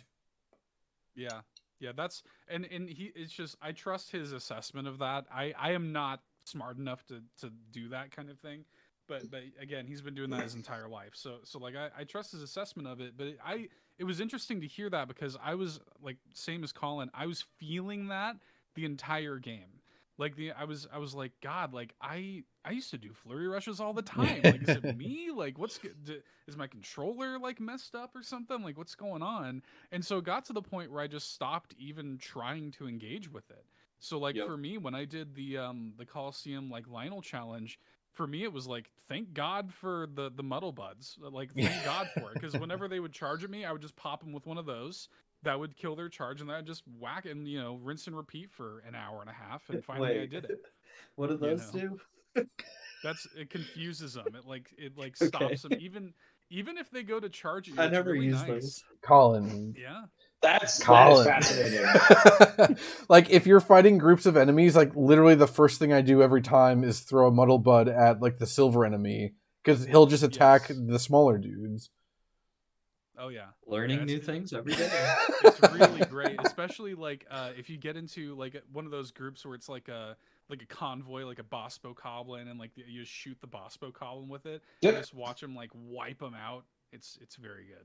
I did that in the start of the Ganondorf fight, which is just like fight all these enemies, which I thought was like pretty good overall. I did get a little like the chasing Zelda around the castle. I kind of had a similar thing where I was like, how many more times you got to keep jumping? The fact that it was like 7 times, I'm like, really? Like, I set up a teleporter of my own at like the top of the castle, and I just kept warping. That's where I landed first. Yeah, I just kept warping back up there and then gliding down. I'm like, no, this is... That's smarter. I should have done the same thing. I never used that teleporter once. I unlocked it. I just... all the time. I just kept going back to the shrine and being like, whatever, I'll figure it out. Like, and I frequently did, where I was like, I honestly also I didn't fight a single enemy on the way down to Ganondorf in the depths. I skipped over everything. I just put Majora's Mask on and just ran straight through. I was just like, I went down there once earlier in the game, and I was like, what the fuck is happening? And then I was like, oh, I'm good. Like, this is, and I was kind of like, and again, I didn't expect to go fight Ganondorf, and then I was like, oh, I was kind of surprised, because the fight, not that it didn't have like stakes or whatever, and I know we just keep coming back to that fight. I was just kind of like, oh, this is a little easier than I was expecting. Yeah. I think I had a hard time with Breath of the Wild because they really wanted you to parry or get the flurry rush. You had to like shoot away, and this just felt a little bit more like, yeah, like you can just kick. I'm like, I wasn't even like had the most strongest. I didn't have the strongest stuff on me, and I was like I kind of like went into the fight a little slack jawed. Like I was just kind of like, whatever. Like I'm just hanging out. I'm kind of hitting him, and then I was like, oh, like I'm actually gonna beat him.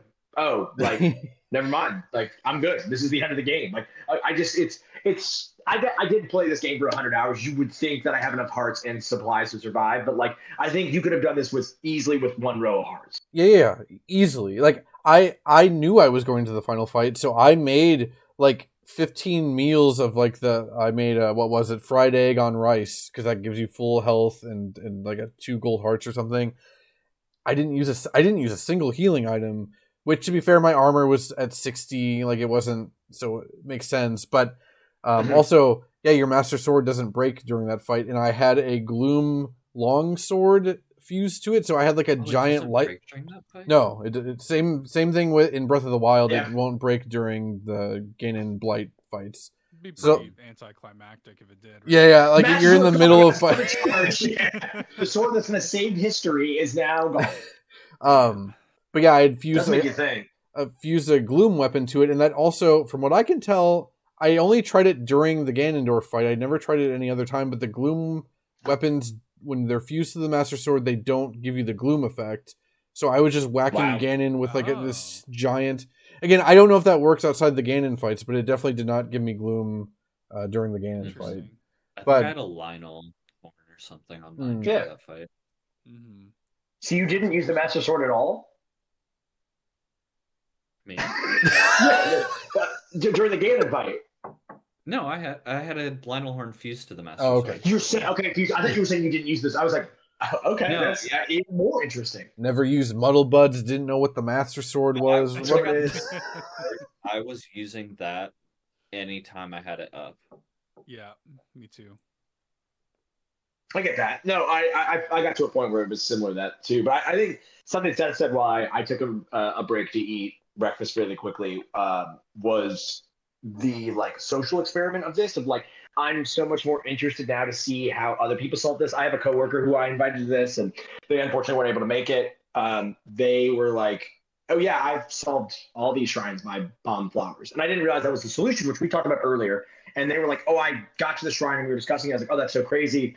And they were like, yeah, I just bomb flowered it. I got tired. And I was like, oh, so like they knew that there was a solution and then had that as like the backup. Like, hey, I've been in here for 20 minutes, 10 minutes. I don't want to do this anymore. I'm going to bomb flower and get out of here. And then I was like, I never even thought that was a thing. And that saved me a couple times where I was in a shrine and I was like, I don't think I want to do. It's almost like a get out of jail free card where it's a little like, I got the shrine, I'm going to get out and go do something else. And, you know, I do feel like there's less of an emphasis on shrines here overall, though I think I was there's I don't say less memorable ones, but I feel like they were less annoying overall. Is that yes, I agree with weird that. way to put that? Yeah. Also, Um, with all the Raru's blessing ones were very nice. I don't remember if they had anything like that in Breath of the Wild. they did, but but not every nearly time I this found many. one, I was like, Way, oh, thank God. Yeah, way less frequent. Did you guys find the Raru's blessing that's a troll? Did you guys The find unlit, Yes. I was Yes. just gonna talk about this. that? I don't think was I found so this. cool. I mean, So, I kind of don't want to spoil it for Wilk in that case. I But don't mind. At this point, I feel pretty. I kind of felt like it. again. I already sold my copy. I'll trade it into GameStop. I traded in GameStop. They're giving me some credit. They gave me $20, and they said, "Hey, I put that towards some other stuff. It's fine." No, seriously, but yeah, I'm very curious. The most memorable shrine to me in the game. Yeah. Because I remember finding it, and I noticed it had a different title, Right. but didn't think anything of it, and went in and was like, "Oh, thank God! Like it's another one of Raru's blessings. Like I don't know why it has a different name, but whatever." And then you go up to, Like the like pedestal. you're going up to the end of it, and suddenly like part of the stage just flips and moves away from you. Like it's straight up, like it just fully moves back and becomes like Inception. yeah. Is this like Mario 64, like the stairs? Like Mario Sunshine almost. Yeah, more like Mario Like Sunshine. floating Yeah. platforms. Like it just becomes like the wall. Like the floor just goes back and shifts and did Murray becomes the freeze, wall. or is that me? He's back. He's back. Am I here? Sorry. I didn't know if that was me freezing or Murray. I don't know who it was, but like my audio went like haywire for just a second. I could still hear y'all, but yeah, I don't know. It seems fine now. You're good now. Yeah. But yeah, like the Sorry, floor just becomes the wall. It just completely shifts back, and then the chest is like sideways, like on the wall. It's really, really cool. And yeah, I noticed the name too, but I didn't think anything of it at the time. I just walked up and it's like, oh, okay. Where is it and what's it called? Do we know? I think it's for one of the labyrinths. It's just called Unlit Flame or something is the name of it. Lewis was over at my house last night playing the game, and I know he walked in a shrine. I wasn't paying attention to what he was doing, and I saw that title pop up, and I immediately put down Ocarina of Time and just started watching him to see what he was gonna do. And he didn't even read the title of the shrine at all, so he just thought it was one of those, and like went to walk, and the stage flipped, and he was like, "What the fuck?" And then immediately without thinking, just jumped off the edge toward the wall. I was like, wait, okay, this is not the path I tried to go at all. And I think he was like trying to climb up it, but I don't think you can, so he had to die, and he was like, what the fuck is happening? Like, I don't understand what is going on at all. And I was like, did you notice the name? Simple, like it's such a simple little subversion of the, because by that point you've probably done a dozen, if not more, Raru's blessings. So all right, cool. Like let's do this. Let's hit this. They even let you get that like first chest. Like they give you that, so it doesn't feel that dissimilar from the other ones. And then like all of a sudden it does. I was like, oh my, like this is so cool, and it's not like difficult to like to overcome it. Take you a couple extra seconds to, but it's a neat like little like it seems like the kind of idea that probably just came up in playtesting. Like they were just kind of like, what if like at some point we just like fucked with them, like we just did this. And to my knowledge, I think it's the only one like that in the game. Yeah, it is. It's just that Colin and I we did all the shrines, right? I think Seth and Mochi, most of them. Okay. Oh, I did 20 of them. Seth, do you know what the reward is for all the shrines? I don't think so. Okay. No. I kind of don't want to spoil that either then. You can't. I mean, I'm not. Yeah, you're good. He's done playing the game. Okay, we gotta get we're all done playing the game. He's playing Diablo. No, I'm still playing it.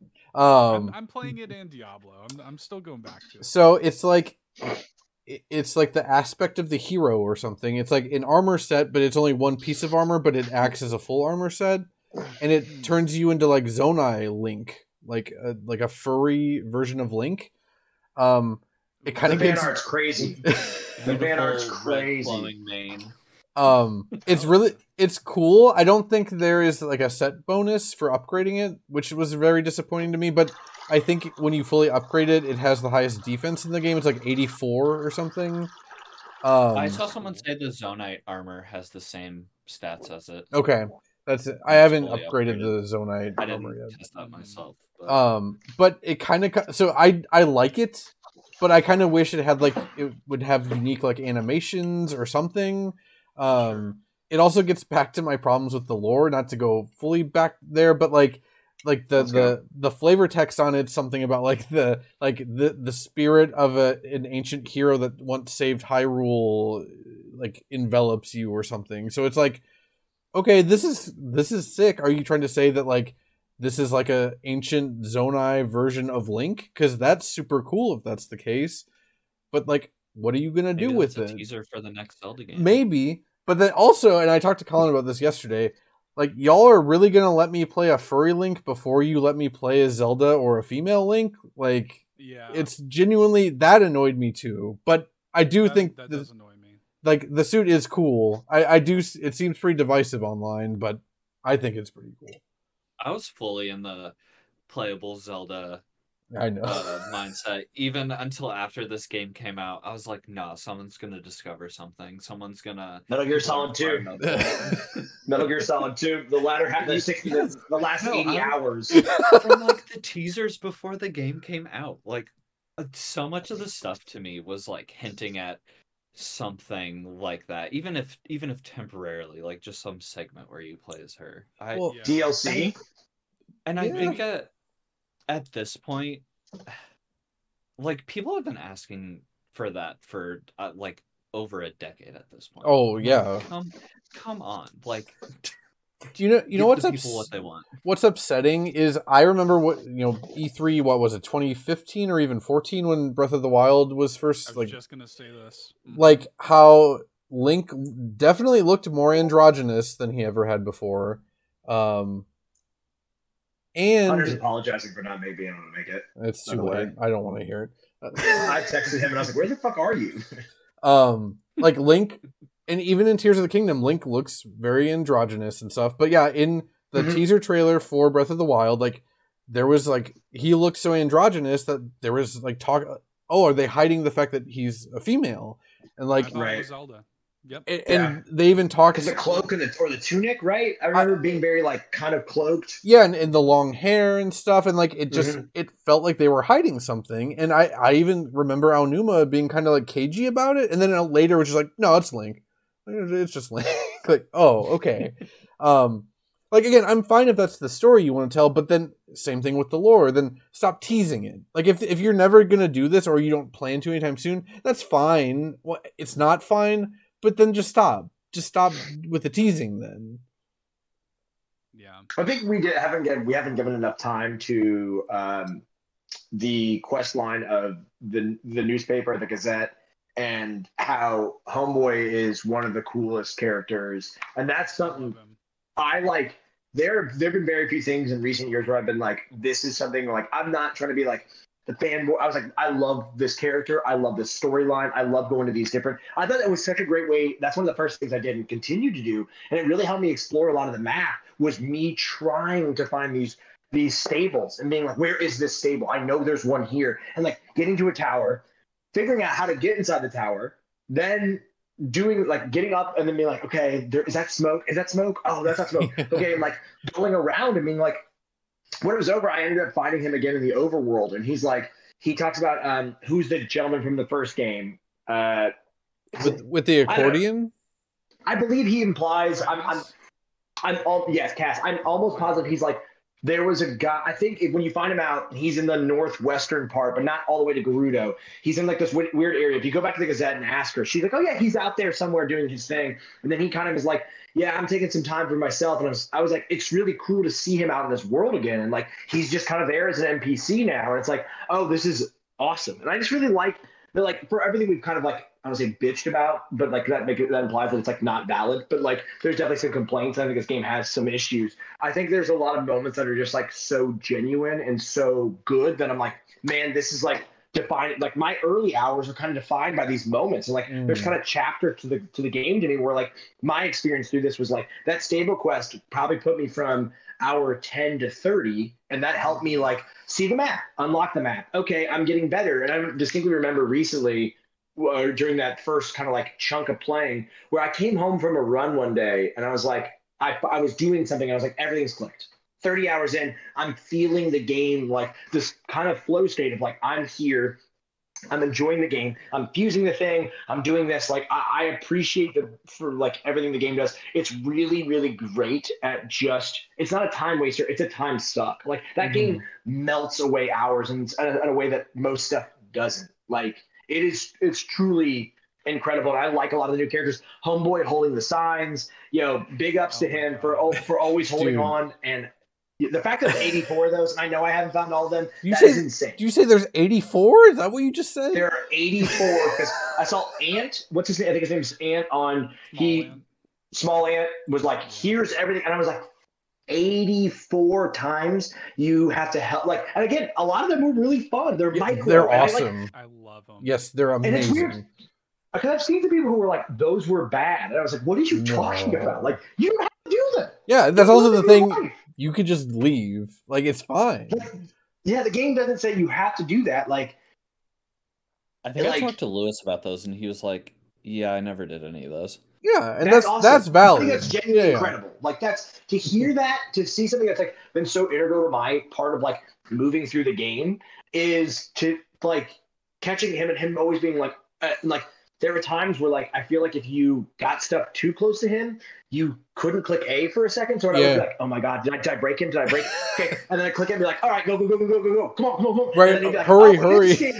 Yeah, I'm like, yes. There was one in Zora, which I read in Lake Hylia that I hadn't seen, and he's like against the water. There's not much near it except a couple like stranded, and like I had to build this thing in the water that like came up underneath it, and it like started to fall, and it finally like didn't move enough, and it was like that was recent for me where I was like, this is awesome. Like, this is so interesting. This is so unique. And it's like the night too, another really great moment.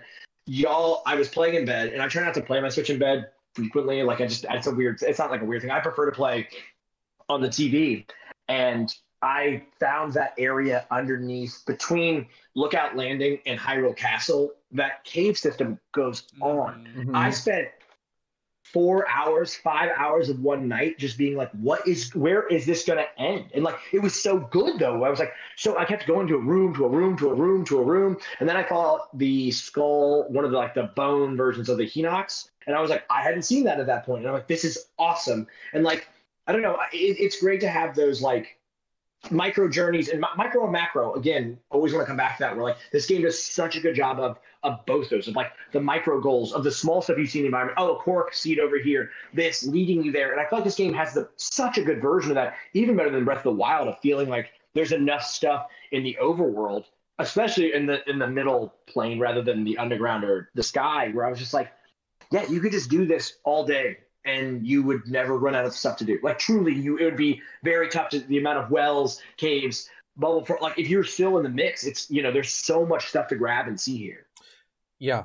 Like, in Breath of the Wild, I was more like you, Will. Like, I was like, okay, Korok seeds, whatever. Like, I probably had less than, like, I don't know, definitely not even 100. In this, I had over 200 before I even got the Korok mask. I have like 450 right now, and even though I can't upgrade my pouch any further, I'm still like, I want to find Koroks. Like, I don't know why, because I'm sure it's nothing. Like, even if it's not the exact same, I'm sure, like, because, well, what are they going to give you? It's not going to be anything that cool, because they wouldn't hide something that cool behind such a big thing. But, like, yeah, the signpost dude, I got a huge grin on my face whenever I saw him. I was like, yeah, let's solve this. I just did one earlier today.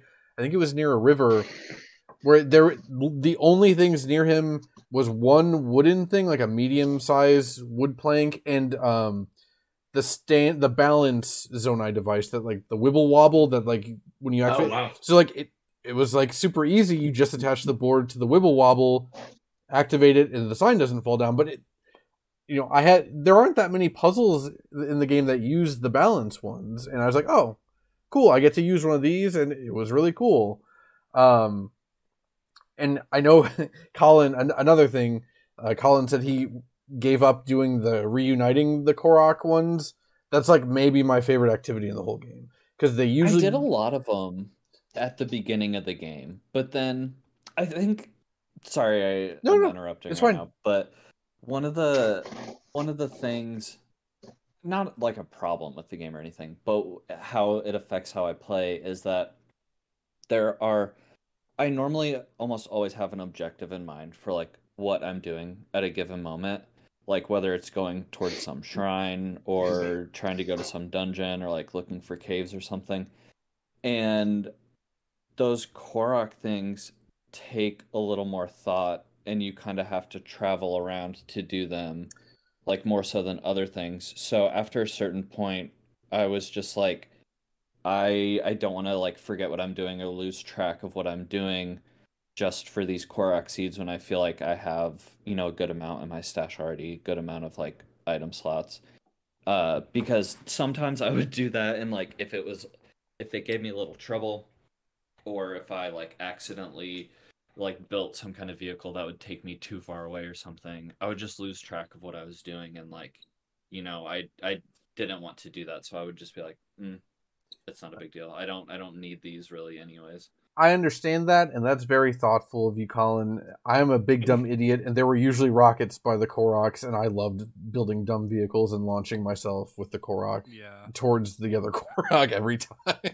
I love getting distracted by yeah. the game. Like I actually love that. Like I like, and I know that that's not, it's interesting. Again, it's another situation of like, how do you tackle this game? Like, how does it pass through you mentally? The way that you approach the game, I think, is there are some people who are going to be very focused and they don't want distractions. But for me, like, I love that feeling of like, oh, right. Like I was heading over here 2 hours ago and I was gonna go do this, but then I saw Addison and then I saw this Korok, and if I see that little bubble, like I need help to reach my friend or whatever, like I'm gonna stop and do it. Yes, every time. Immediately, that's like, my number one priority. I love it. Like and they are these little micro puzzles, and I kind of it made me think about so I've played off and on over the years, but I've played Dungeons and Dragons since like 2008, and I'm usually a DM, and sometimes when I would DM games, I would create problems with no solution in mind. Mm-hmm. Like I would just say like, let's just see how the players do this. Like I didn't have any like authored thing in my head of like, this is how they should or should not do it. I would just say like, you don't have any tools, go like figure it out. And like I kind of like moments like that in this game, where there were a couple moments with Addison where there's just like nothing around. I'm like, okay, hold please. I'm gonna run over to this nearby forest, chop down some trees, and make like a tripod for your dumb sign for the president. That like you're gonna give me like some veggie rice balls afterwards or whatever. And I just like, I love stuff like that. I love those little teeny tiny moments, and there's so much character baked into that. I would, it was Will talked about the Lucky Clover Gazette side quest. Did everybody here do the Terrytown side quest? Yep. Everybody did that? Did you do what? It? Oh my god. Wilk, you didn't do it. For the audio only listeners, he's shaking his head. It's like my favorite. It's one of my favorite. I felt like you loved it. Game. I'm gonna do it. I'm gonna go do it right now. You go ahead and knock that out. Yeah, he's going to GameStop right now to buy a copy of the game. Get his copy back. Yeah, you guys still got it. I loved that moment. That whole side quest. So like, Wilk mentioned it earlier. Like, it's a very like human, just sweet, gentle like moment that I couldn't believe was in the game. Like I couldn't. Like, let alone the reward you get for it is very cool and weird and unexpected, but like, just like the humanity and like the writing and like the music, and it was just like, it made me cry. Like, I didn't expect that. It got me pretty good. It's also like, again, getting back to the lore and story stuff, it's one of the only like direct continuity like things from Breath of the Wild that feels meaningful. Like, oh, like they had a kid. Like, cool, like time has passed. Like, that was great. But yeah, it like, I keep going back and forth. Like, did I like Hateno the most? Did I like Terrytown the most? Sorry to completely interrupt. Hunter is just like, this sucks. He literally just hit us with, sorry, while we're in this, just said this game is bad in the chat. I'm sorry. What? Like, This did must be Game a Freak troll. develop this game? This must be a troll. Yeah, Let's- I'm pretty sure let's ignore the Game Freak call out, that has to be a bit. It's fine. If it's not, also because I saw that he'd only played 60 hours, and I was like, I feel like we're in for that. I kind of thought this was coming, to be honest with you. So again, I really would have valued. It's a shame he couldn't be here. Like I had really regard. I would have loved that. Yeah, like Hunter is like one of the most like intelligent like speakers about video games I've ever heard. Maybe the number one, and that's saying a lot. So I would have loved to have him in here to express that. Well, I think he's kind of a dummy. I think he's pretty dumb now, so I don't really know if we need him in here. You know what I'm saying? He's out here coming for everybody. Again, that would have been such a nice contrast to somebody who's played half as much as most of us saying this is bad, where the rest of us are like, I don't think there is a world where this isn't a 10 out of 10 and like whatever that means. I think despite the flaws, playing something for 110 hours and coming in here and saying I don't like it is fucking insane. But like for me, it's like that. To that though. Steam reviews of like this game sucks. 1,000 hours in, Dota fan. It's always Dota fans. It's always League fans who are like 2,000 hours in. Really, this thing's woke, and you're like 2,000 hours in. I don't know, man. That would have been, yeah. It's a shame he's not here. That would have been a great conversation because, like, it's not just like an unpopular opinion. It's pretty unprecedented. Like, yeah, I haven't heard anybody like throw dull and lifeless in there. Yeah. Yeah, no, I've not.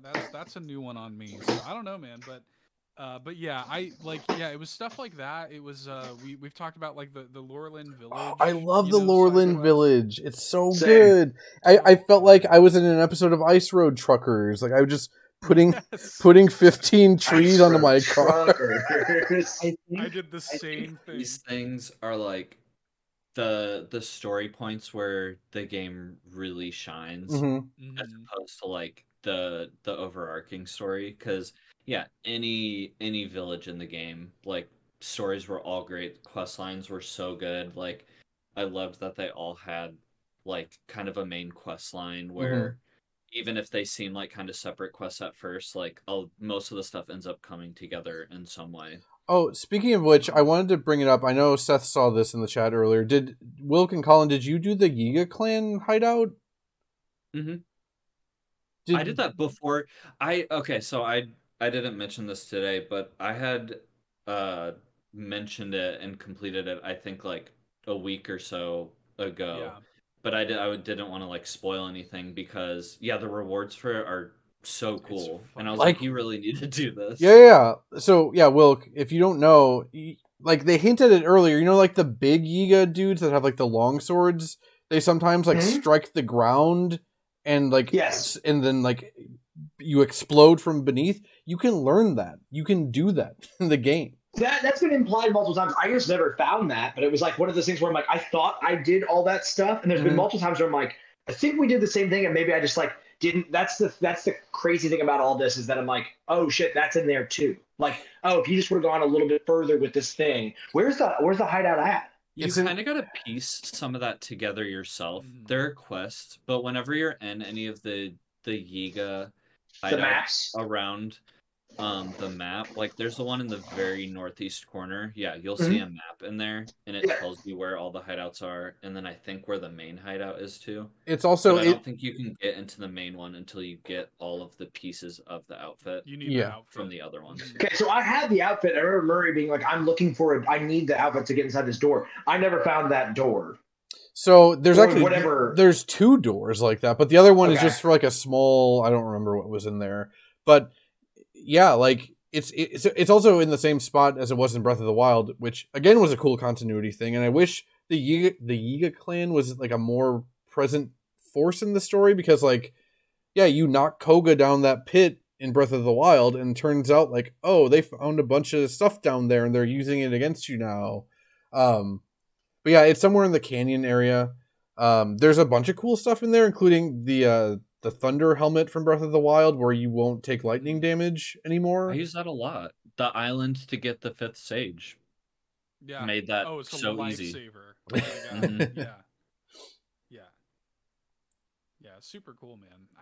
I love that stuff with Koga too in the depths. Like it makes sense. Like, of course he's down here. Like, why wouldn't he be? Like, for some reason it took me off guard, but like, duh. Like, that makes perfect sense. Like, we kicked him down a hole in the first one, so of course he's down here. You know. I didn't even remember that. No. Super cool. That was like the only boss fight in Breath of the Wild I liked, because it was the only one that felt like a Zelda boss where you're using the tools you have.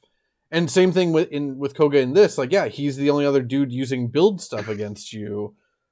Which is super interesting. Yeah. It reminds me of, like, you know, in character action games like Bayonetta, when you're fighting Jean, like, I'm fighting the character that can do the same thing I can do. I always get a big kick out of that trope in games. Yeah, I love that. I think it is.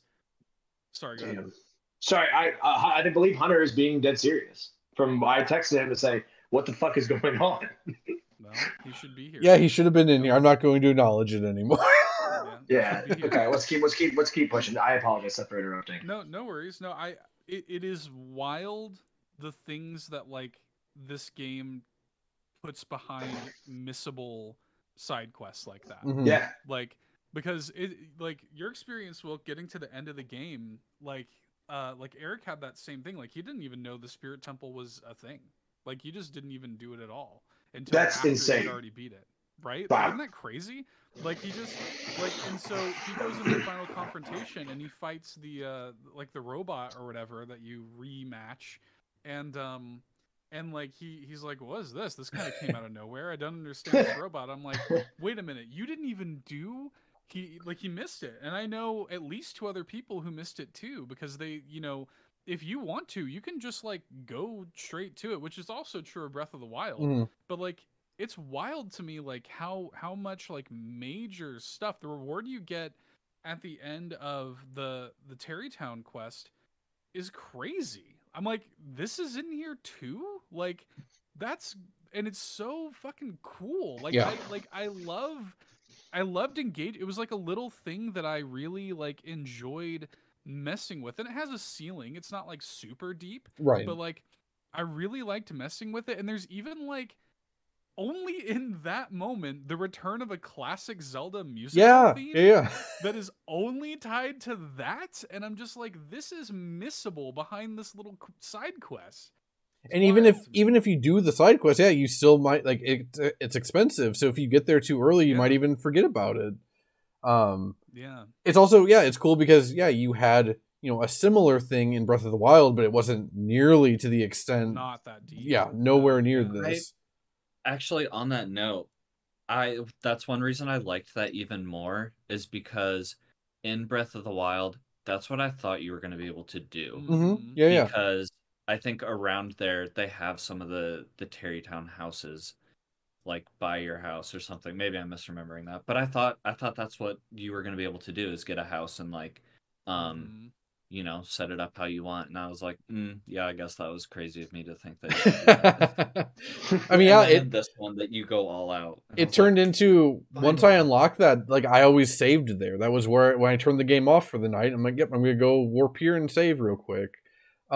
Speaking of warps, I really wanted to shout this out.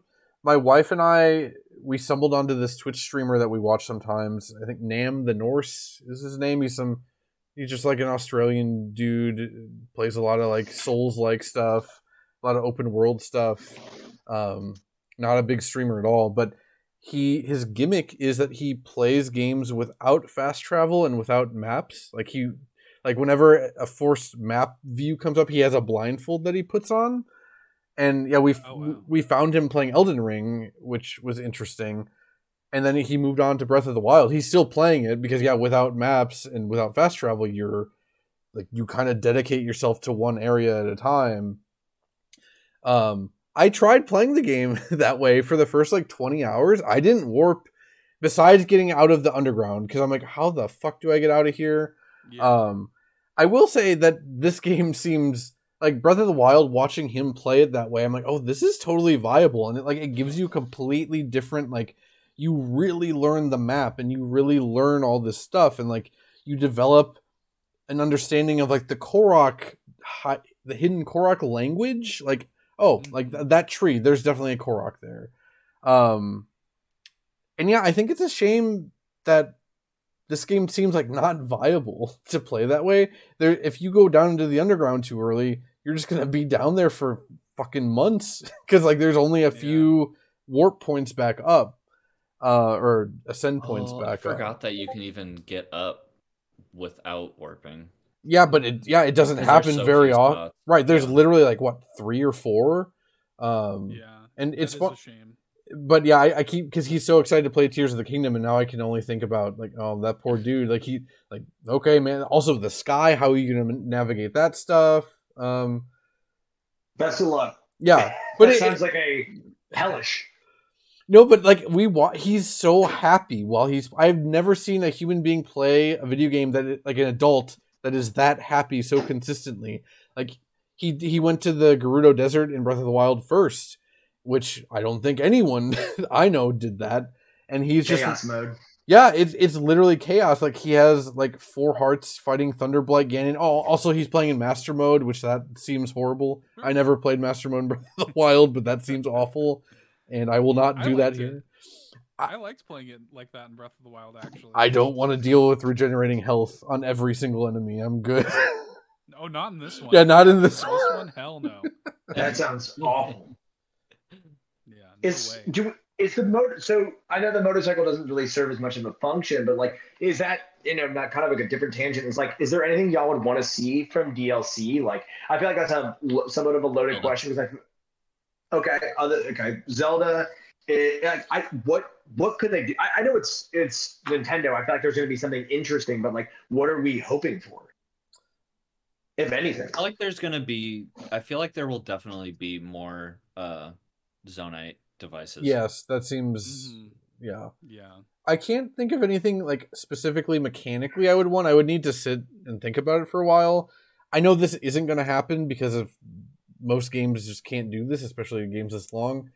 I would like it to take place post game. I'm tired of like the game. Like, here we go. You just do this in the middle, and we're gonna retrofit it in. Especially because like Breath of the Wild, it was really frustrating because like I really wanted to see the world post Ganon. Now, I mean, Tears of the Kingdom is kind of that, but we're in a different cataclysmic situation in this case. Let's build a new town for all the people at Lookout Landing. Gonna say, that would be I think that would actually be sick. That would be really cool.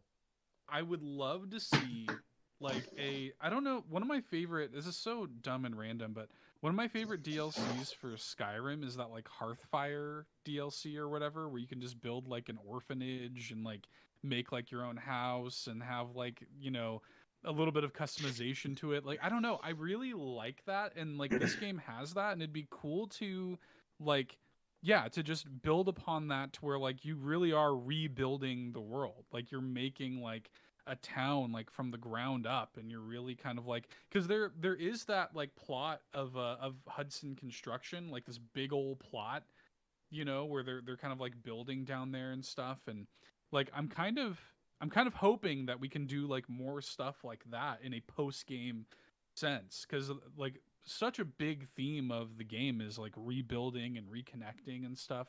It'd be cool to see progression like that. And I know that would disappoint people who want more like story focused stuff out of it, and you could maybe even like tie a little bit of a story to it or find a way to do that, but I would love that, man. Like I really like that stuff. It'd be cool to like just have new mechanics introduced like that. Somebody floated the idea of putting like farming in there, just like put something like that in there, make it a little Animal Crossing. They even have a tiny little bit of farming with that one side quest in Hateno too.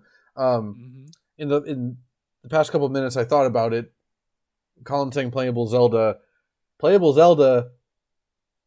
during the main story, but in the past, that could actually be pretty sick, especially if they go all out with like magic stuff. Because also, I meant to bring this up when we were talking about the Yiga, the Blade Master Earth Shatter thing.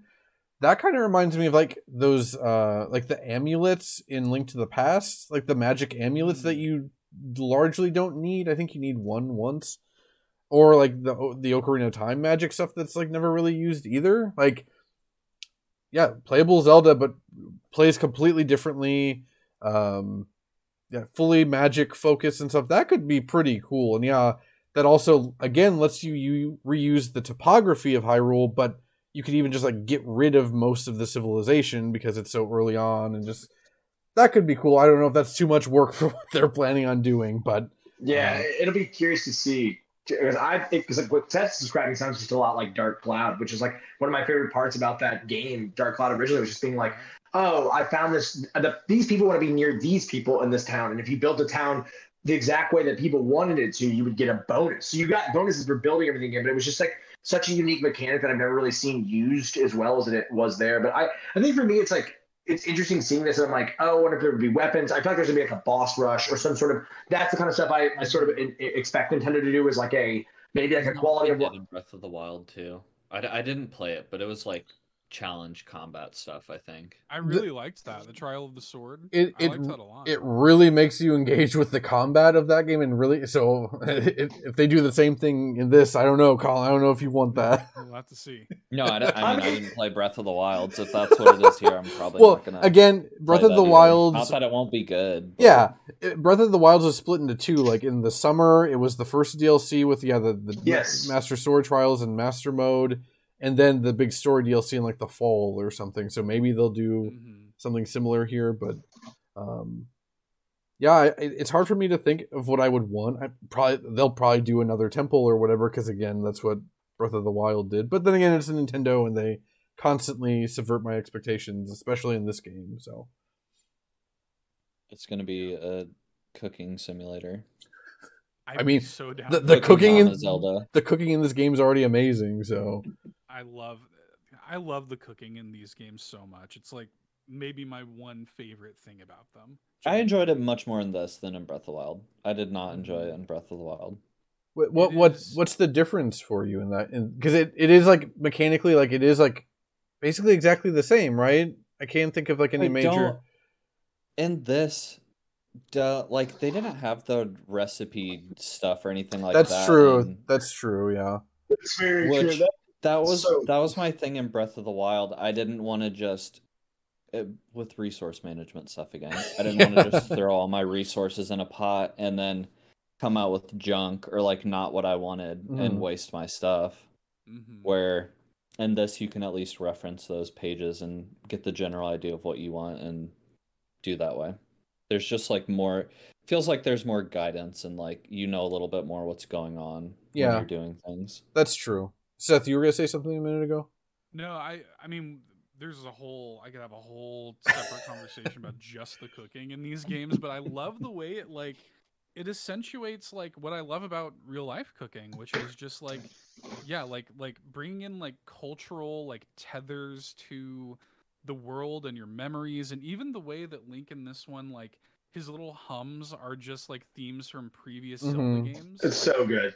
Little like that's it's a fun little like kind of nod for fans or whatever, but it's also just like a commentary, I feel like, of like like tying food to memories, like the nostalgic power of food, and like bringing in stuff like I've got some like Goron spice with me, or like some wheat, Tabantha wheat that I got from here, and like little stuff like that. And this was true in Breath of the Wild as well, but like I just really love how it kind of, and like the playful experimentation of it. And even if you make like the most fucked up dubious food, it doesn't even want to show you, it's pixelated and blurry, it'll still heal you for a heart. You can still eat it, right? Yeah. Like I really love that at first. I thought it was going to secretly hurt me for the heart. Yeah, like Metal Gear Solid.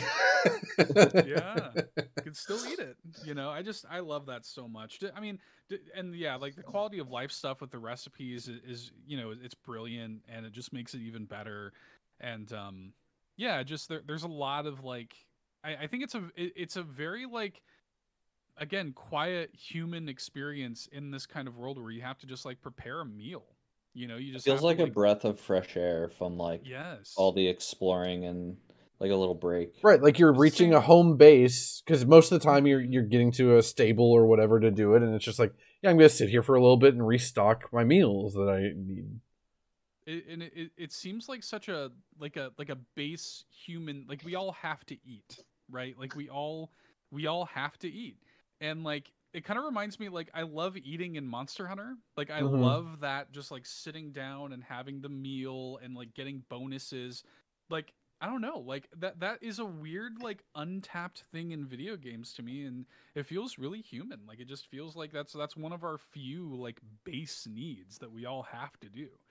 And I like finding joy in that. And when you get the little like so it's like, good. yes, I made a good meal. Yeah, it's going to be hitting. Yeah. Yes, and like whenever it's a new recipe, it has that special jingle that plays, and it's just like, yeah, the sound design of it is like brilliant. I love that, and it's, as somebody who like I spent a lot of my life like appreciating food and cooking and like growing up in an Italian household and stuff. My mom's an incredible cook, but like I never like had to cook for myself until much later in life, and when I started to appreciate cooking, this game made me feel that way. Like it kind of like tapped into those same emotions, just that little joyful playfulness, you know? Yeah, I'm right there with you. I basically almost never cooked until I moved in with my wife, and then all of a sudden I'm like, yeah, you're the main breadwinner. The least I can do is do the cooking, among other things. But like, yeah, cooking is genuinely fun, and I just never realized it until 31 years old or whatever, however old I was. And yeah, I barely engaged with it in Breath of the Wild beyond just like, yeah, give me something that fully heals me and gives me hearts, whatever. And here, and like, yeah, I was so excited. My wife and I she was playing on the TV, I'm playing on handheld, and we're like, there has to be a way to make a fried egg. Like, okay, like there has to be. And it was always giving us like an omelet or whatever. And then I finally figured out, I'm like, wait. And then I put rice with it, rice and an egg, and that made a fried egg and rice. That was genuinely exciting. I'm like, look. I love like throwing that stuff out there. Like when I saw that there were like the Hylian tomatoes, I was like, can I make a pizza in Zelda? And like I just got so, like, that became my mission. Like the next 30 minutes or whatever, I'm like, oh my god, I'm gonna try it. And you put the wheat and the cheese and the tomatoes in there, and you can make a fucking pizza in a Zelda game. Like, this is incredible. This is the best game ever. I really love it.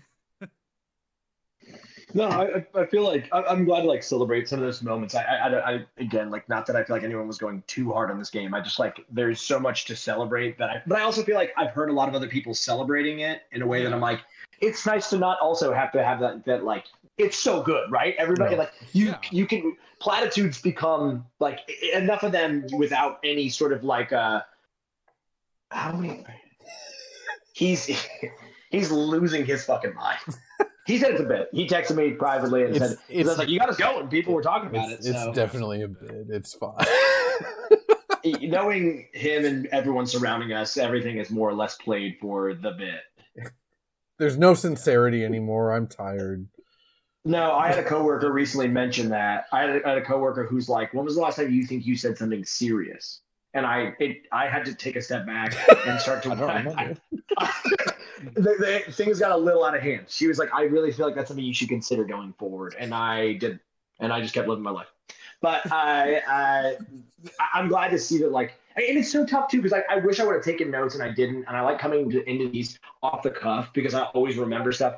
And like sometimes I feel I want to be very like unhinged. Like, I don't know the word I want to use. Unhinged is definitely not the word I want to use. But like, I want to have some level of like stream of consciousness, and then don't always think that always goes the way I plan it to. Like last time, I felt a little like, but this, I'm like, I don't know. I think like the music is so good, and I know I did find myself quite a bit. Maybe I'm alone in this. I did find myself in a good portion of the game, headphones in, listening to a video game podcast at points, and being a little like, I feel like I'm missing some of the sound design and the elements, and I think the soundtrack is better here overall than Breath of the Wild. But I really do love some of the sparse just themes, and I know when I listen to the All Around review, dude, the when you go down to the depths and those horns, I'm like, where is what?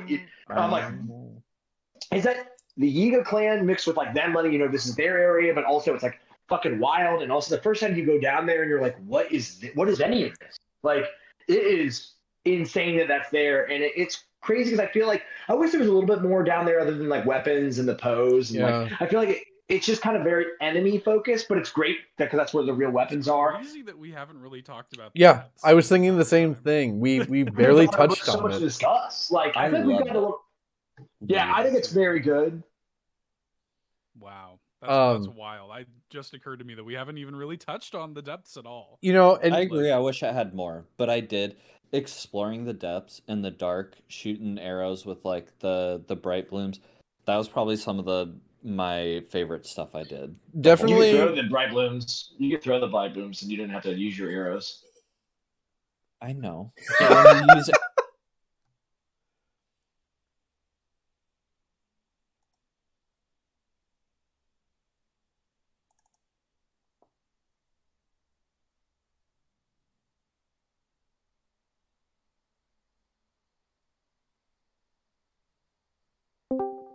Hey, are you okay? No. He's back. He's back. The fact that Colin was throwing the bright blooms, it was just not good for me.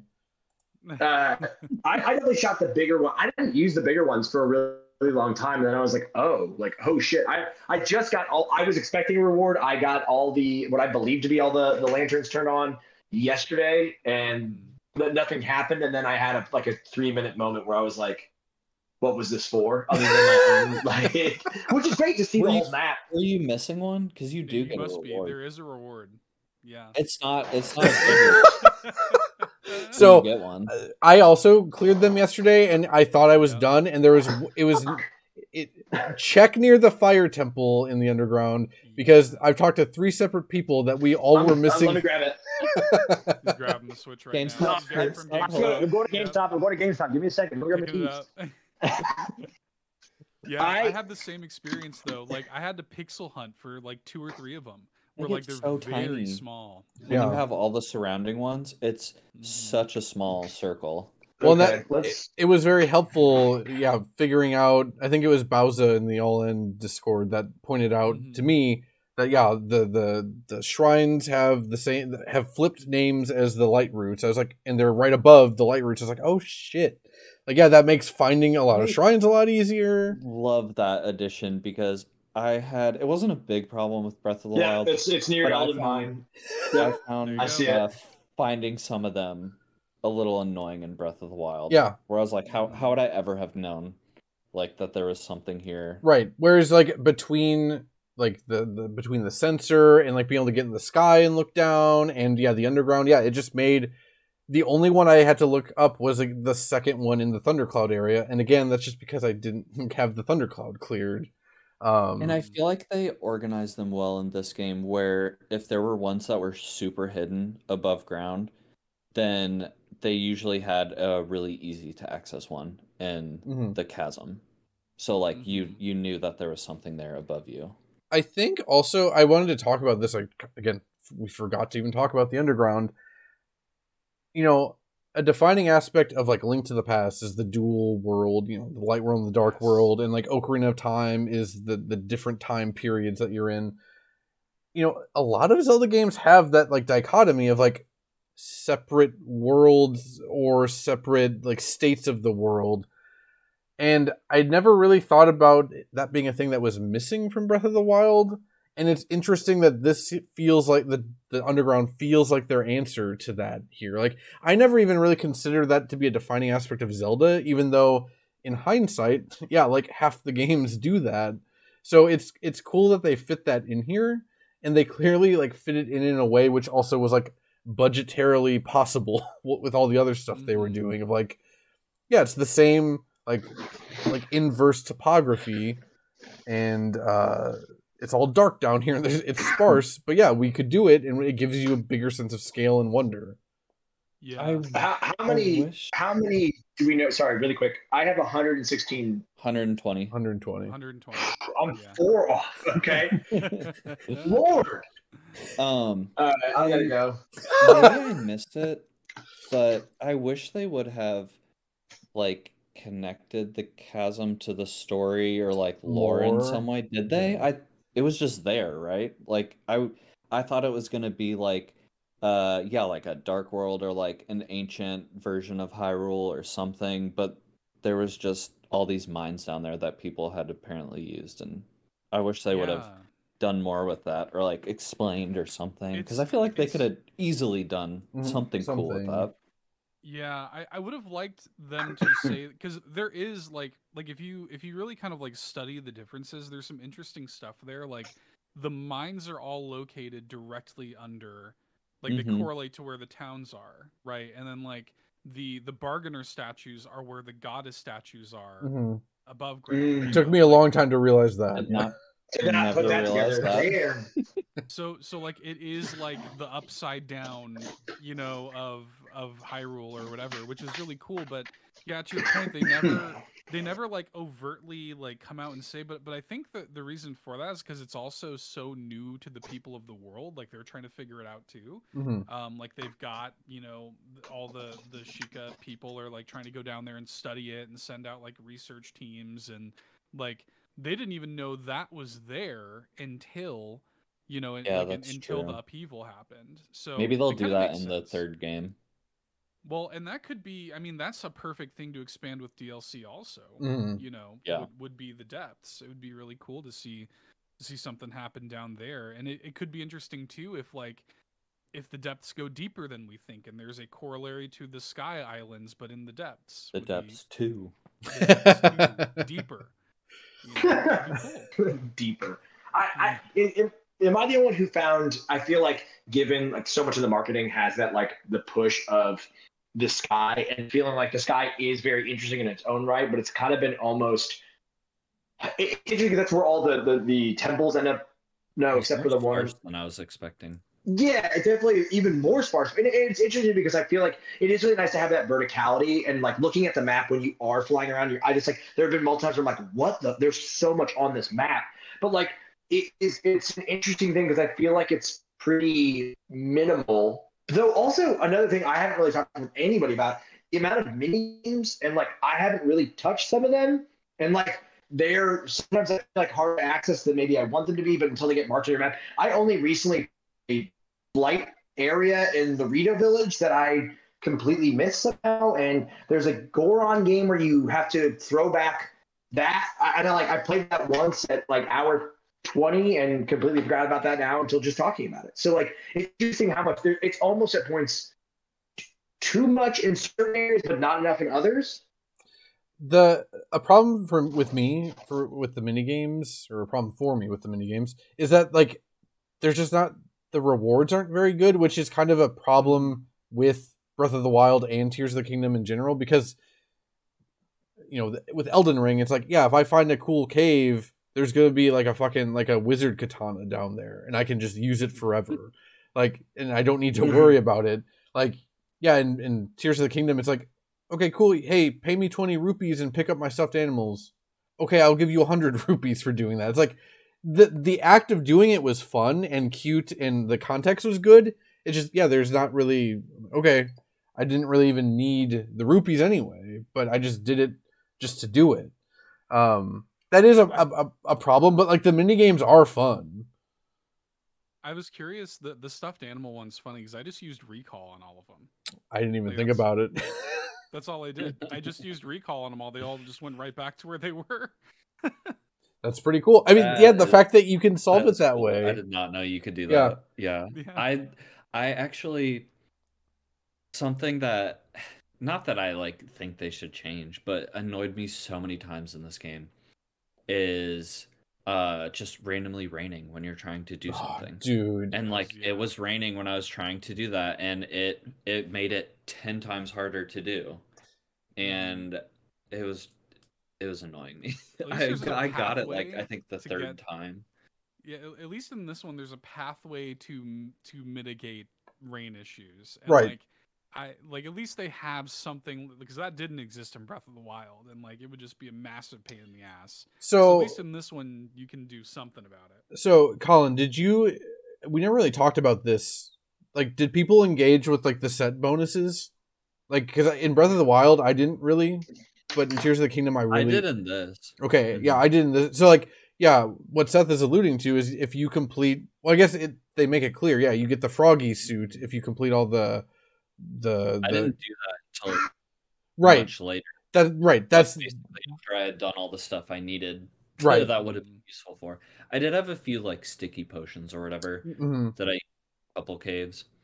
I liked it early on, like in like the Zora cave areas. Like so many of them are damp and you can't climb them. And yeah, I was there pretty early on, so I didn't have all these resources or the Froggy suit or whatever. So yeah, it became like a puzzle of how do I get up this like wall that isn't even that big, but it's damp in here. Which that became when I used like Zonai devices. And I guess that's another question. Like, were y'all using like your capsule Zonite devices very often? Because I feel like I didn't, and looking back, I definitely could have. But I guess it's another resource thing. Sometimes, and mostly towards the end of Same playthrough. Same. Yeah. Early on, I did 0. But to be fair, I didn't really need to early on. Mm-hmm. I feel like that's like early on, I would use like some of my wheels, and then the thing I made was dumb because I also didn't have the steering device yet. So I'm just like, oh, okay, this is kind of a waste. True. I mean, yeah, I can't complain about that too much, but yeah, a lot of the stuff you can make early on is just kind of worthless because you don't have a steering device. Yeah. But and you don't even know it yet, right? I didn't know that was a thing then. I don't think I knew, but I'm like, there has to be a way to steer stuff in this game. There's no way they wouldn't put that in because otherwise, what's the point of how it would be insane? Yeah. You have no reason for this. Like, hey, it's got some wheels on it and just sits here. Like, and even then, that was anything. Like the other day, I was trying to get to the labyrinth in the far right corner, and I got up there and I was like, I had some of the but there was one, I attached 2 fans to one of the floating devices and a steering wheel, and I learned very quickly it does not work. This whole thing took me, I kept being there, was like spending money, and was like, okay, I'm getting closer, and I ended up having to go to another set of islands, doing a shrine that I didn't even know existed where you get shot up back and forth, and then flying from over there, and like, it was cool because I hadn't used any of that zone. I was like, oh, I have Zonite. I'm good. Like I can build some of this stuff. But even then I was like, oh, this would be so much better if I just had spent Zonite to get the items to then make my own thing that I can, you know what I mean? Where I'm like, oh, why didn't I do this beforehand? But I felt like I wasn't really needing to because I could climb or warp or wherever for the most part. Like, and even underground, like I would steal Yiga stuff. And then anything that had wheels, I would get stuck eventually and be like, I'm angry. I would be so angry. I was like, this toad's gonna kill me. Like, I need to go. You don't understand. Like, get this away from me. Like, yeah. The first moment I really loved the underground was the first Yiga place I found, and yeah, they're driving around like a fucked up like 4-wheeler with spikes on it. I'm like, oh, cool. And then I stole it, and then 5 minutes later, probably more like 2. I was like, okay, this is in a pit, and I could get this out if I worked really hard, but whatever. I'm just gonna leave it. What I did very early on, like I think everyone had auto build before me. I just didn't end up, for whatever reason, I was like working around where auto build was. But when I had auto build, I immediately built a flying machine of like one of those squares, and then 4 fans, and then a steering device, and then I saved it to my favorites. It only costs like, I don't know, 20 or 30 Zonite to build. So whenever I saw Sky Island, I'm like, okay, I'm gonna go there, or I'm just gonna build this flying machine. Like y'all were texting me about how do you get to this Sky Island with the laser beams down the center, and I'm like, oh, I haven't been there, let me try. And then 5 minutes later I'm like, I just built a flying machine and went up there. Yeah, like everyone's path through this game is so unique, and everyone's thought process of why they did or didn't do stuff or where they were at and like what they were doing that day. And like, you know, I had a day where like I drank a couple beers and just played this and like wandered around, and I was like, this is so nice. It was so chill. And then I've had other days where I'm like, you can have a peaceful experience, you can have a hectic experience, you can be building devices, you could be riding horses. We haven't even talked about Giant Horse, the best character in the game. Mega Horse has gotten me the most excited of any, you know, like that, finding that and being like, this is so stupid. Like it's just a big ass horse. It's a mutant. I need to see it. It's a mutant horse.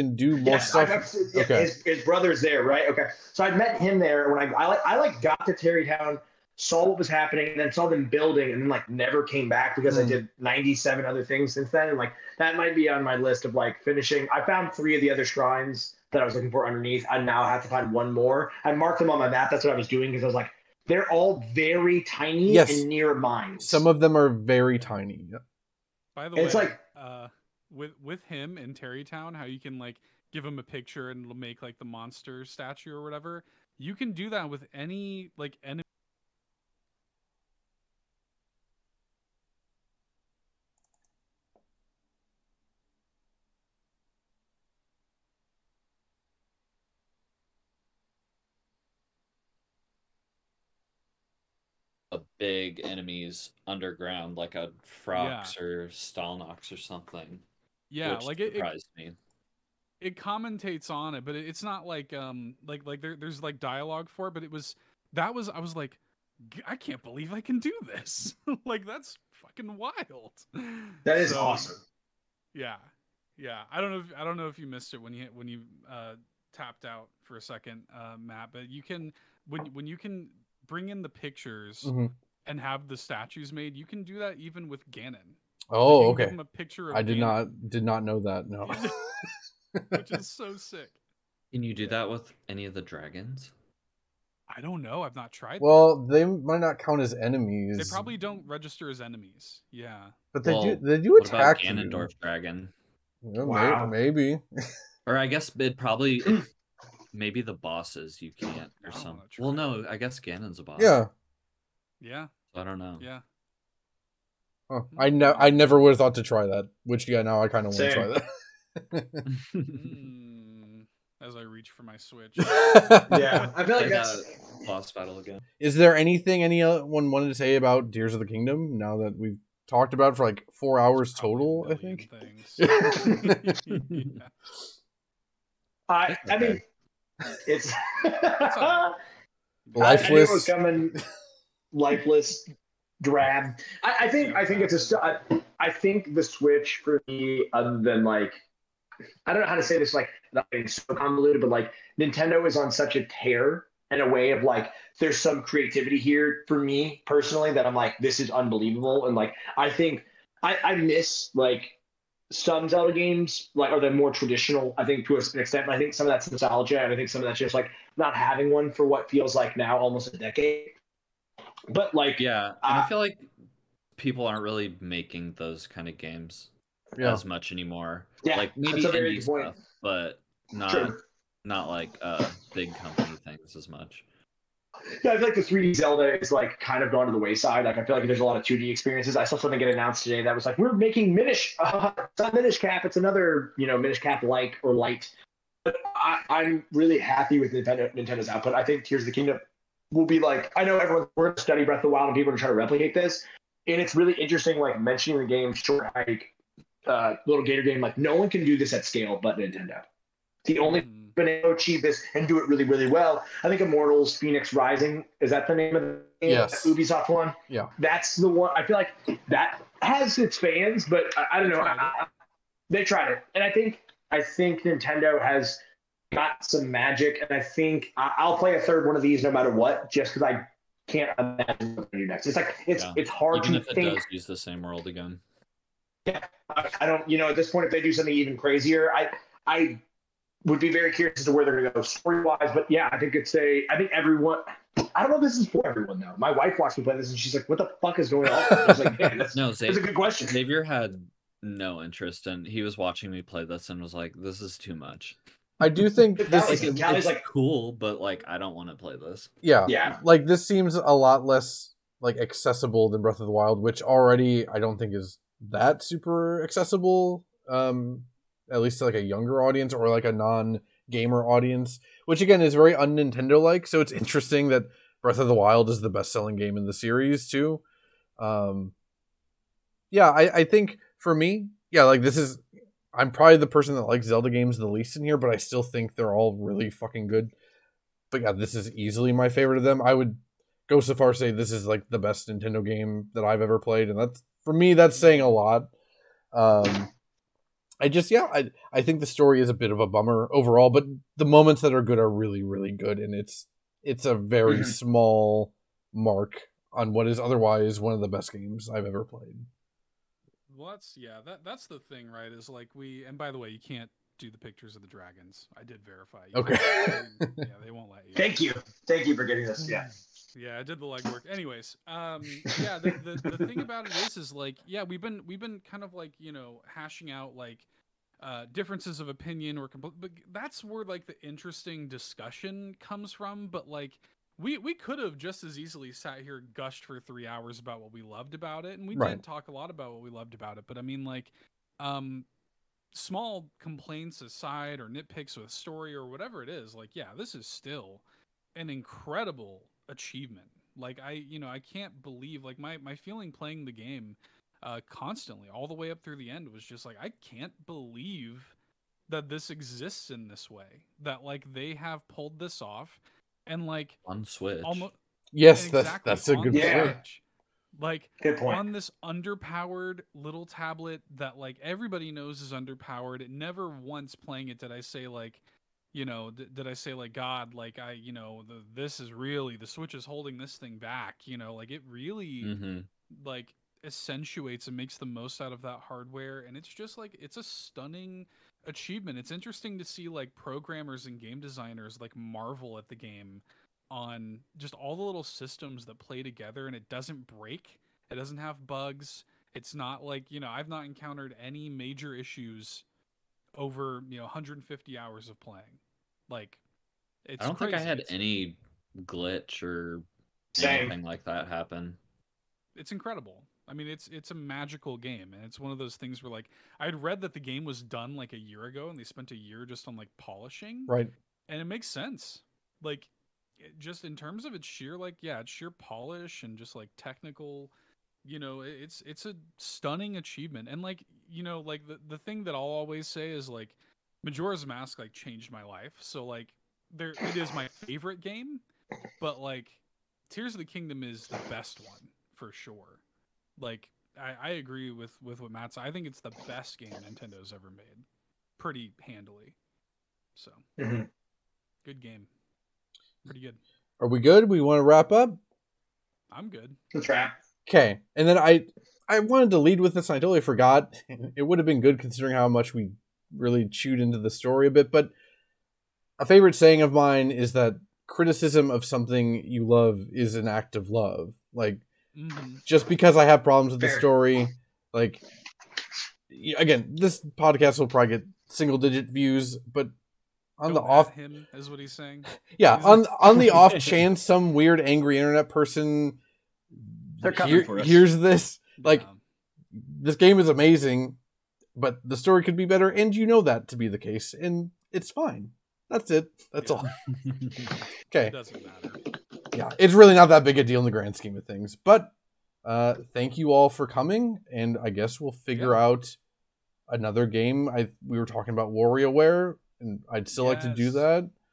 We also were talking about doing a retro Zelda game. But or Stephanie could drop at any moment. Stephanie, I feel like that's about to happen. It has now. to, right? Yeah. Damn. Thanks, Colin. So- My wife. I thought my wife still had her copy of Ocarina of Time 3D, but she does not. So if we do that, I'll be stuck on the N64 I version. love that 3DS. Let's get Murray together. Let's get a fund for money to make from this podcast to get him a copy of Ocarina of Time. There you go. What's the German one run? I feel like we should cut and then we can talk about the PAL version. The answer is I don't know. But thank you for listening, for anyone who listened, and hopefully we'll do more of these soon. Bye. Bye.